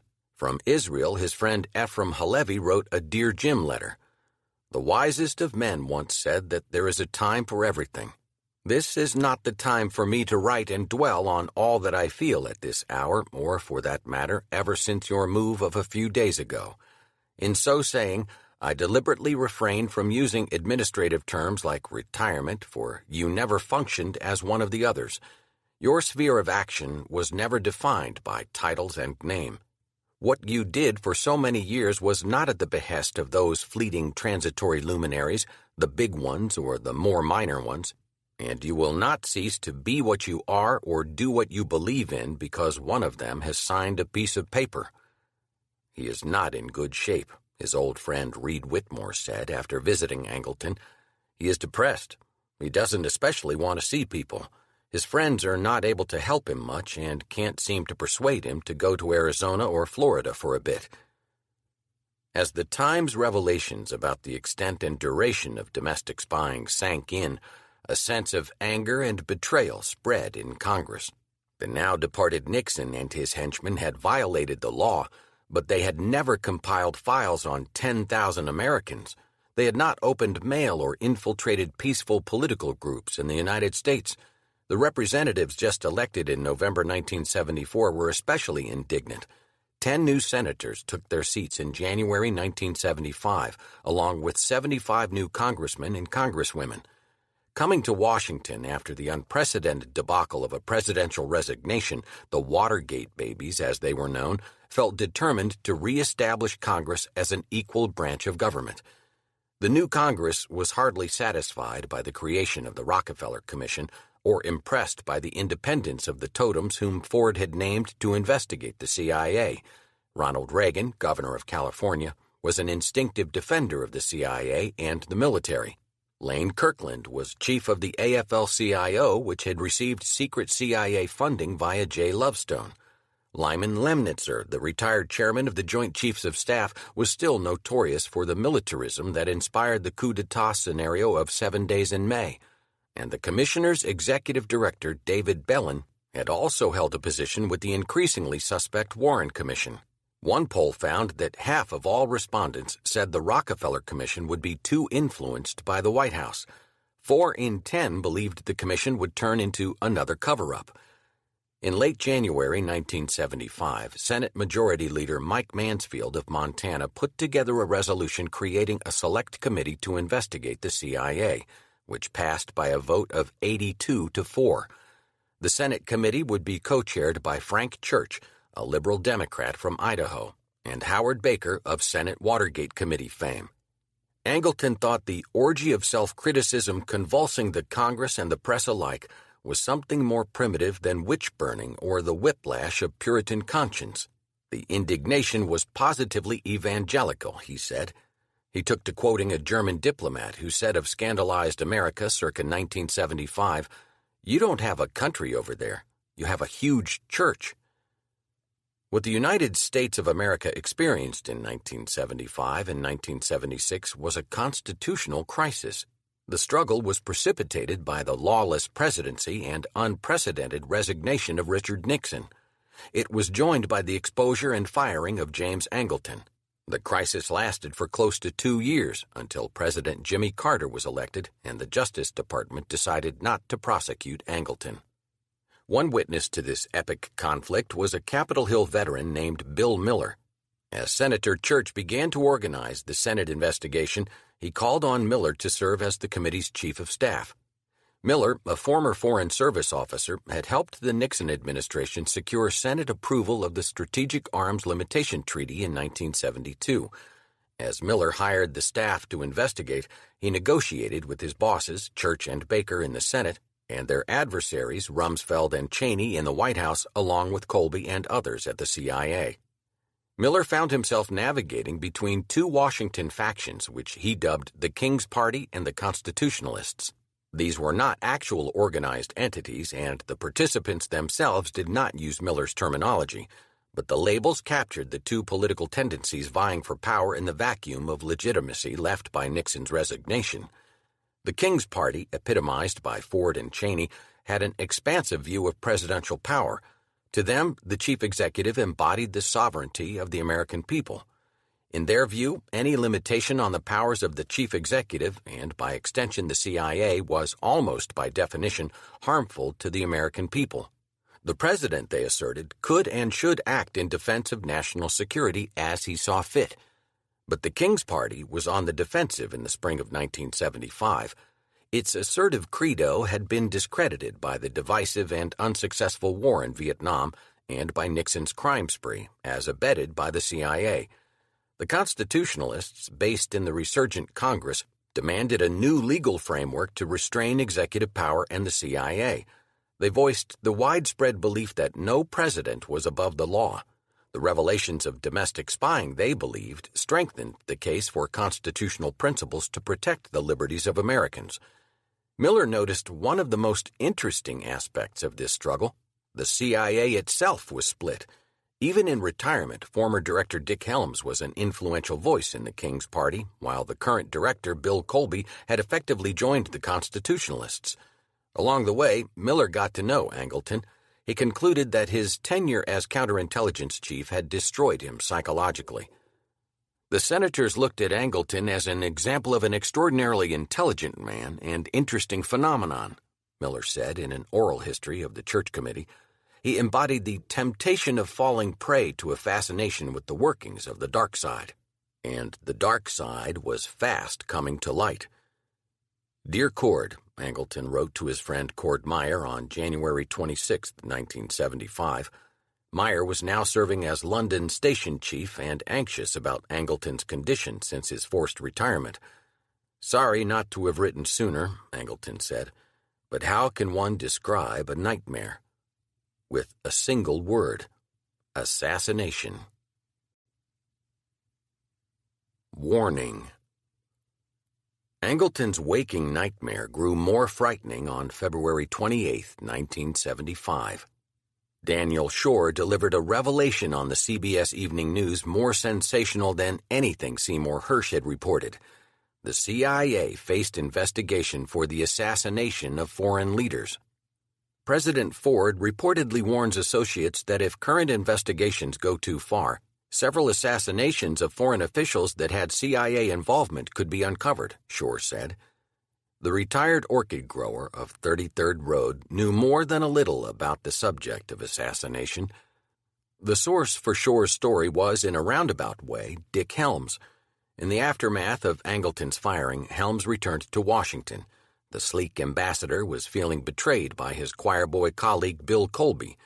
To demonstrate that the agency did not hold itself above the law, Colby had taken it upon himself without consultation to share the family jewels documents with the Justice Department to see if there was any criminal behavior. Some of those documents showed that Helms had lied to a congressional committee when he denied that the CIA had sought to overthrow the government of Chile in 1970 by means of an assassination. Some at the Justice Department thought Helms should be indicted for perjury. Helms had indeed stonewalled the Senate in service of his legal obligation to protect CIA sources and methods, he said. The story was not pretty. In September 1970, Nixon and Kissinger had ordered Helms to do something, anything, to block the duly elected leftist president Salvatore Allende from taking office in Chile. Helms put his protege David Phillips in charge. The agency's allies in Santiago A clique of ultra-rightist officers took it upon themselves to kidnap the country's top general, René Schneider, who said the military would not interfere with Allende's lawful election. A gang ambushed Schneider's car in morning traffic, and the general suffered fatal wounds in the shootout. Allende assumed office without military intervention. The CIA paid off its thugs and retired from the scene with barely plausible denials of any involvement. Not surprisingly, Helms did not care to explain that homicidal fiasco to the Congress or to the Justice Department, much less to the television cameras. In a meeting in early January 1975, Helms had warned Secretary of State Kissinger that he would not take the blame for accusations related to assassination operations. "If allegations have been made to justice, a lot of dead cats will come out," Helms said, referring to the 19th century pastime in American politics of hurling feline corpses during appearances of rival candidates. "I intend to defend myself," he warned Kissinger. "I know enough to say that if the dead cats come out, I will participate." He would sling a few himself. President Ford wanted to avoid the whole subject. During a meeting with editors of the New York Times later that month, Ford expressed concern that the impending congressional investigations might delve into matters the U.S. government simply could not discuss. "Like what?" a Times editor asked. "Like assassination," Ford blurted out before hastily taking his answer off the record. The Times editors decided they could not take advantage of Ford's blunder and print what he had said. But Dan Shor heard the story, confirmed it with his own sources, and went on the air. Shor's scoop generated another round of damaging headlines in the Washington Post. CIA is reported to fear link to 3 assassination plots. CIA officials, the story reported, feared exposure of plots to kill Castro in Cuba, strongman Rafael Trujillo in the Dominican Republic, and the nationalist Patrice Lumumba in Congo. The resulting disbelief and dismay, America was going around killing the leaders of other countries, stoked more demands for investigation. The revelation strengthened Frank Church, Bill Colby, and the Constitutionalists who favored more accountability for the agency. It undermined Dick Helms, Dick Cheney, and the stalwarts of the King's Party who defended the most expansive reading of presidential powers. The Rockefeller Commission, set up to investigate allegations of domestic spying, had no choice but to add CIA assassination plots to its agenda. Then came another unsettling disclosure. Neither Helms nor Allen Dulles had told the Warren Commission about the plots to kill Castro. The story boosted the credibility of the much-maligned JFK conspiracy theorists who had long argued, accurately it turned out, that the government was hiding relevant information about Kennedy's murder.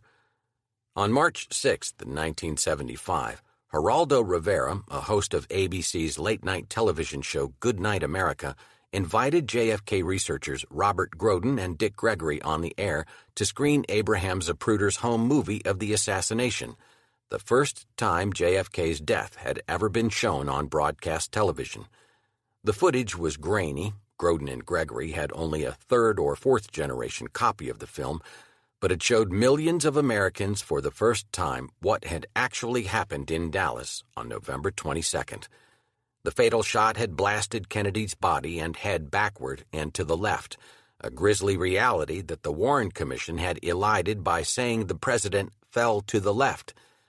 Defenders of the Warren Commission were hard-pressed to explain how a bullet fired from behind JFK and traveling 1,000 miles an hour could have driven the victim's head and body toward the source of the gunfire. The intrepid reporting of Shor and Rivera had a combustible effect on public opinion, stirring disbelief and demands for a new JFK investigation. The credibility of the Rockefeller Commission, already stacked with Washington insiders, was in doubt. Executive Director David Belin hastened to criticize the CIA's failure to disclose the Castro plots to the Warren Commission. He was joined by David Slauson, a law professor at the University of Southern California, who had also served on the commission's staff. Slauson rejected criticism of the Warren Commission's findings and disdained the circus atmosphere around public discussion of the issue, but when a New York Times reporter showed him an FBI document that had just been unearthed in the National Archives, Slauson also felt obliged to speak out. The memo, written by J. Edgar Hoover and sent to the CIA's Office of Security in June 1960, concerned Oswald, who was living in the Soviet Union at the time. The memo asked whether an imposter might be using Oswald's birth certificate. The issue had apparently first been raised with FBI agents in Dallas by Oswald's conspiracy-minded mother, Marguerite. As Slauson read through the 15-year-old memo, he decided that there was almost certainly nothing to it. Still, he was angry because he was certain that he had never seen the memo. So he agreed to go on the record with the Times both to attack the CIA and to join the growing calls for a new investigation of Kennedy's assassination, if only to determine why this document and so much other information had been withheld.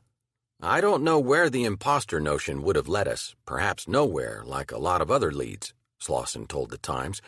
"But the point is, we didn't know about it. And why not?" There was much more that Slauson didn't know.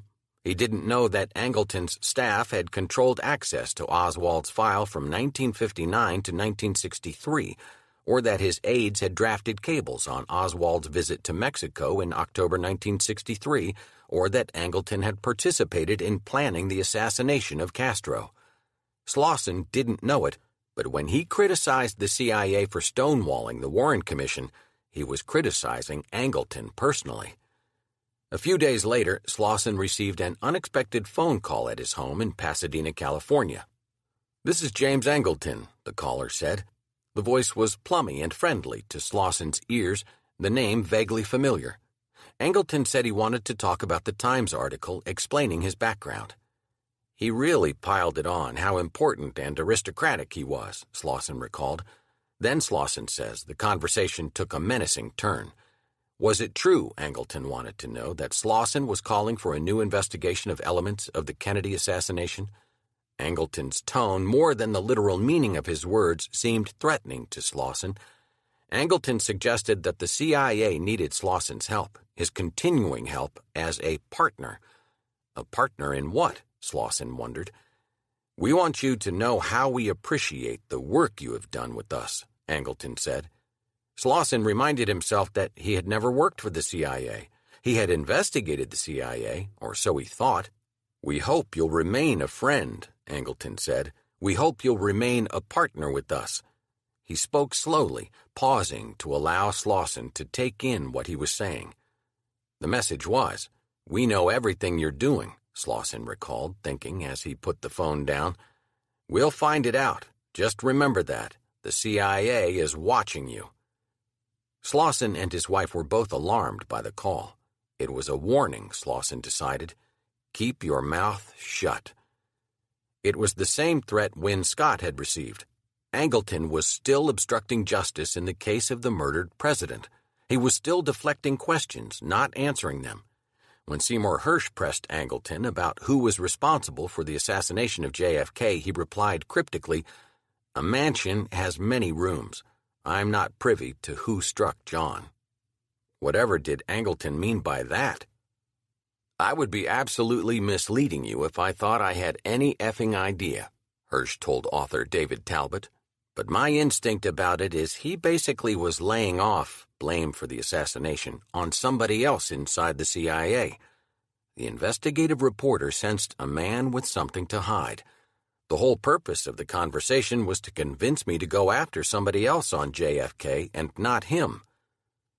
The rituals of Washington politics were giving way to fear and loathing, and for good reason. The American ascendancy that had elevated Angleton and Helms and the CIA to unlimited power was over. The military-industrial colossus that had defeated Nazi Germany and vanquished the Japanese was spent. The United States was in the final throes of losing the war in distant Vietnam to a disciplined peasant army that barely had an air force. Henry Kissinger's peace treaty of 1973 was just a scrap of paper as the North Vietnamese launched a wide-ranging offensive in March 1975. In almost every battle, the South Vietnamese army collapsed, leaving the pro-American government in control of Saigon and little more. In early April 1975, Bill Colby ordered the Saigon station to start destroying its files and evacuating its personnel. The CIA men faced a new reality. Things might turn out very badly, not just for the country, but for them personally. The Senate investigation had already drawn blood. The Church Commission gained access to the family jewels documents and found mention of the case of Frank Olson, the U.S. Army scientist who had died after being dosed with LSD. Nobody in Langley wanted to talk about a suspicious death in 1953 that was cleaned up by none other than James McCord, the CIA man now famous as a Watergate burglar. The idea that Frank Olson had killed himself by hurling his body through a closed window could not withstand much scrutiny, so the agency quickly offered the Olson family generous financial compensation and a meeting with President Ford, which was coordinated by Dick Cheney. The CIA and the White House adopted the cover story found in the files, that Olson was the unwitting victim of an LSD experiment and had committed suicide. Nobody was more alarmed about these developments than cool, collected Dick Helms. He had risen through the ranks of the CIA on the strength of his discipline and loyalty. He had prevailed over talented and ambitious men in the